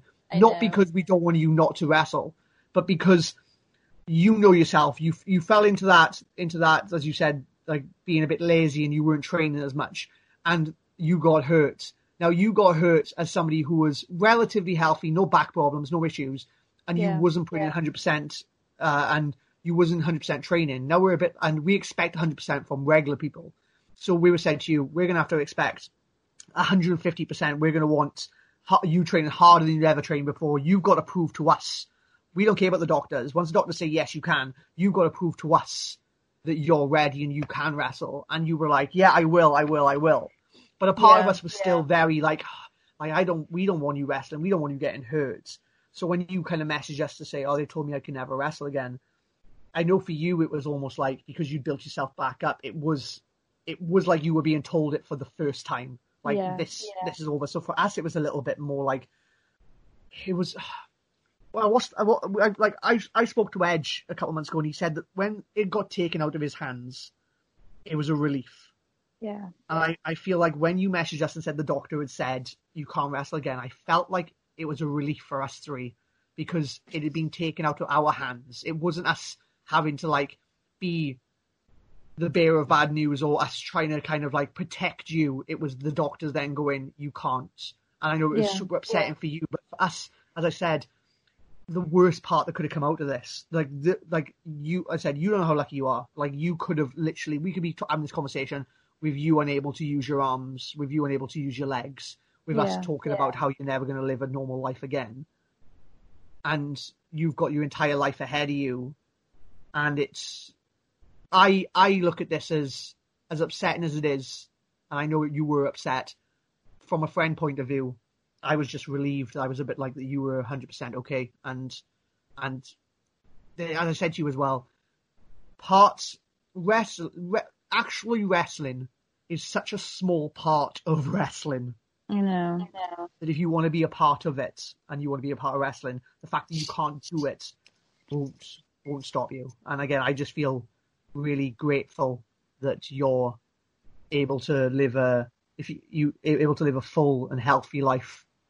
Yeah, I am very lucky, and you know, like the doctor telling me I can't wrestle again, as much as how it was heartbreaking, like you said, it is kind of like a relief. So like, if I did come back and, you know, he never said that, I'd be expected, not just by my trainers, but by fans as well, to be this like insane, like especially with, I feel like with fans, they'd expect me to be like, I don't know, just something that I'm not, you know, like this beast or whatever, because I broke my back and I come back and whatnot. And I feel like, even though, I mean, I'd probably still be in pain if I was doing it, trying to like do it, improve myself. I wouldn't have said anything, and I could have made put my body through a lot worse. So it is kind of a relief to say I can't wrestle again, because it is out of my hands, and I'm not expected to be something that I'm not if I ever did come back. I think that's a very grown up response to it. I know. I love how you're shocked. I'm shocked. I'm shocked too. Don't worry. How I usually like to finish these up, and I know that usually this isn't a question I tiptoe around. It's one that's very standard. I ask people this question they don't want asked at the start and all this other stuff. But with you, this was a question I messaged you the other day and said to you, like, okay, I usually ask this question. Do you not want me to ask it? And you were like, no, I definitely do. So, again, for anyone listening, I'm not being insensitive. I have cleared this with you before we ask it. What's next then for Ciara Loxton? What do you want to do? Obviously, I can't wrestle again, and obviously with the whole like COVID situation, like no shows are really running. But I think I want to be stronger, obviously in my body and myself. But once I am healed and like shows are up and running and training's up and running again, I want to push myself more towards like the backstage kind of areas, and like maybe like, you know, like storylines or something, or backstage interviews, or help planning matches, or even being a manager on shows and stuff like that. And promos as well. Learn how to be confident in doing promos if I ever did become a manager for someone, or do like any sort of like stuff like that, like backstage or whatever, because obviously in wrestling there's so much you can do. Like, you don't have to just wrestle, you can help do anything like in wrestling, you know, like even if it is just like the storylines or something like that. So I think I'd like to do, you know, like something like that, and like just push myself in the more creative areas as well, and be more confident with speaking in front of people if I ever did, you know, be a manager or backstage interviewer or a ring announcer and stuff like that. So I think there's so many ways that I can grow in wrestling, even if it is not actually wrestling. And that's, again, we had this conversation. I'm really glad to hear that, because I feel that there isn't really that many managers or managers that are prominent. There's not that many managers on the scene in general, really, that are prominent and great. But female ones especially, there's next to nothing. So I feel that you definitely would be an asset to any promotion because you show now. I remember when you first trained, and I remembered what you were like when you first started training, and how good you got, how good you got when you were still trying and stuff like that. Yeah. So I have no doubt that if you put your mind to it, this is something you could excel in. Yeah, definitely. I mean, like Vicky Haskins, like she's like, you know, the only manager that I can really think of that are in the UK. I mean, WWE wise, Paul Heyman and stuff like that. And I think if, you know, I do push myself to be great in promos, you know, and I have the confidence and I can, you know, just say stuff and not care and it makes sense instead of me just yapping on and stuff. Like, I feel like I can be something great within wrestling, even if it's not actually wrestling. And I do genuinely believe that. I mean, obviously, like, I've always wanted to be a performer. And I think even if it's not wrestling, as much as it breaks my heart, I can live with that knowing that I am still healthy, but I can also entertain people in a different light. I think that's fantastic. Yeah. How I usually like to wrap this up then is, if you could give any wrestlers coming into the business advice now, what would that advice be? Just make sure your body's healthy. You know, I'd say, I mean, what I'm quite glad about is that I know that Dragon Pro now, there's an age, like there's like a certain age that you can like start training. I think it's like 18 or something. Yeah, right? Yeah, they won't take anyone under the age of 18. No. And I think that's really good because I started when I was so young. My body was still developing and none of my bones had grown like fully strong and stuff like that. So I honestly think if you want to be a professional wrestler, just please, please, please make sure that your body is 100% strong, you know, and like just wait until you're an adult, because I wasn't an adult when I started training. I was a kid, you know, and like now I'm having all these problems, you know, with my back. And maybe if I started when I was, you know, maybe 18 or a little older, I might not have these problems. And like, if you do get accepted into like a wrestling school and like you become a wrestler and start training, just put effort in, you know, don't be lazy like me, and just go for it, you know, and just be nice, be friendly, don't get involved in gossip, and just give it your all. Where can people find and support you on the internet? Plug away, anything and everything. Go for it. Right. So Instagram at Sierra Loxton, Twitter at Sierra Loxton. If you want to see me in some underwear, then go to my OnlyFans. And it's probably just the same at or whatever anyway. So I hope my nan doesn't hear that. But yeah. It's been an absolute pleasure to sit down and chat with you. And I'm glad that we've done this as well, because I know that when I messaged you, you were like, "Are you sure you want me on?" and stuff like that. Like, yeah. I think, again, this is probably something that you've been a little, maybe a little bit nervous about or whatever, or worried about maybe not having conversation or knowing what to say or whatever. But we're here right now at about, I think we've been on for nearly an hour and 40 minutes. Yeah. So, wow. And I think there's been moments in this conversation where you held your own, and there was moments where you were like 4 or 5 minutes where I didn't say anything and you were just talking. And it shows that you can, when you know what you're saying or what you want to say, you can speak clearly. And I think that it proves that when this all gets back to normal, you can definitely be an asset in that manager role if you put your mind to it. Yeah. I mean, once I know what I have to say, I'm all right, like, can I? But yeah, really enjoyed sitting down and chatting with you, and hopefully when this is all back to normal, I'll see you at the show very soon. Absolutely smashing it. Yes, hopefully. Thank you for having me. Pleasure. Bye. Bye.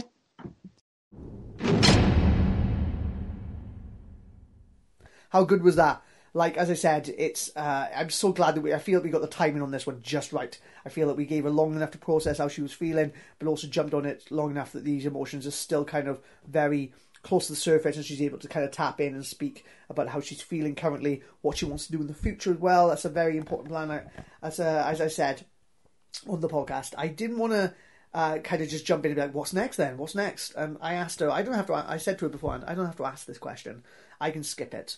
And she was like, no, I want you to ask. And I was like, well, have a think about it. And if you don't want me to ask, then you can tell me I don't ask about it and I'll cut it out. but yeah, she's had a bit of a thought about it, and it was good that she was kind of. I felt like I prepared her a little bit for that chat, and I've known Tasha, and I'll call her Tasha because it's because I've known her so long, and I know that she can be she'd be quite stubborn. I know that she can be quite hot-headed. I know that she can not always kind of express how she's feeling properly, and I feel that doing this episode, she did all that. It's the most professional I've seen her. It's the most level-headed. She also, as well, the way she kind of explains and talks about how she wasn't in a good place, and how going into the injury and how the injury happening was kind of a little bit on the fact that like she wasn't training, and how if she went back, if she had a time back, she definitely would be training more consistently. And of course, you can't expect, and again, I've seen it multiple times, you can't expect to do a sport which is so demanding as pro wrestling and not be in the physical shape you need to be, and also the physical conditioning. And you only get that conditioning, like your body used to absorbing the bumps and used to taking it, and body being able to react and move certain ways, and you only get that from repetition and doing it regularly. She said themselves that they went out there and she wanted to prove to everyone that she could have this match. She wanted to prove that she could kind of take these big bumps, but she wasn't training, and it's hard for you to be able to perform at that level while not training at that level. And unfortunately for her, she got hurt, and it's really cool that she was able to come on here and be honest with herself about that, and kind of stand as a warning, and kind of stand as a cautionary tale to people, and be like, hey, this is what happened to me. I don't want to see it happen to anybody else. If I had my time over, I would do things very differently. I was hoping that when I could come back to wrestling. I hope I was going to be able to do those things. I was going to be able to kind of, redo and undo all the bad stuff and kind of train at that level so I could come back to that level. But unfortunately, that's not the case. And as I said, it is sad. It is, but also I feel that it's great. That it's so great, especially speaking to the Deruise athletic trainer. It's so great that she's able to walk away and live such a full life. Yeah, she can't wrestle, I understand, but wrestling is such a small part of wrestling. She can still be involved in it. She'll still be able to go on and have a full life, and that's something you really got to kind of be grateful for. And yeah, I think it was an absolute fantastic podcast. It was a great chat. And hopefully I can sit down with her in the next 5 years and we can look at how she's become a manager that's sweeping across the nation. I really hope that's the case. But yeah, big thanks to Sierra Loxton for coming on the show. Of course, if you've enjoyed the podcast, I say it at the start, I say it every week, please be sure to rate, subscribe, review on whatever platform you're using. But the most important way and the best way to support us, myself, Sierra Loxton, is to tweet it out. The girl beat her art today. If you've enjoyed this episode, please be sure to tweet it out and tell her you enjoyed it, and tell everyone else to go listen to her story. She deserves to have ears on this story. And of course, she'll give her details at the end, so definitely go hit her up on that. But for anyone who doesn't know mine, on the Twitter I'm at @Flash_Morgan on the Twitter, Facebook.com/Flash Morgan Webster, Instagram, because again I love seeing the Instagram stories, it's @Flash Morgan Webster, or if you want to send me an email, hopefully when this is all said and done, we can get back to doing some shows and seminars. That's flashmomentlive.co.uk. Yeah, I guess that wraps up. I'm dying from hay fever. It's absolutely killing me. If I'm taking some Puritans at the moment, and it's there are other hay fever tablets available, but it's doing absolutely nothing. So I'm definitely going to look at some other hay fever tablets. If anyone has any good remedies, we've got nothing but time. I'll try them all. That'll be great. I thought I got away with it. Maybe I spoke too soon. I spoke to somebody who was like, hey, I'm struggling with it this year, and now it's creeped in and started kicking my ass. I did just do a 15k bike ride along a canal, though, to be fair, with all the grass and all the trees and all the pollen around me, so probably not great. But yeah, big thanks to... enough bumbling again. Big thanks to Sierra Loxton for coming on the show. I thought it was an absolutely fantastic podcast. Big thanks for you guys for continuing to listening, and also for rate, subscribe, reviewing. I had the pleasure talking to Tom Fraser the other day, and we were talking about podcasts, and he was saying about... He's doing some great numbers, by the way. Definitely go check out his podcast. And I was talking to him, and I've now managed to get myself onto the wrestling podcasts, especially British ones, and I always seem to stay in that top 20, which I'm really happy with. I'd love to break the top 10, but yeah, top 20 is fantastic at the moment. Hopefully we just keep building and building. Numbers do keep going up, and that's great. And hopefully, I can jump into the top 10 and be a firm placement in the top 10 over the next year or so. But yeah, please keep doing that. But yeah, keep listening. Big thanks to you, Loxon. Big thanks to you guys. And all I have to say is, it's always a pleasure, always a treasure. And bye. Thanks for stopping by. Later, people. Stay safe.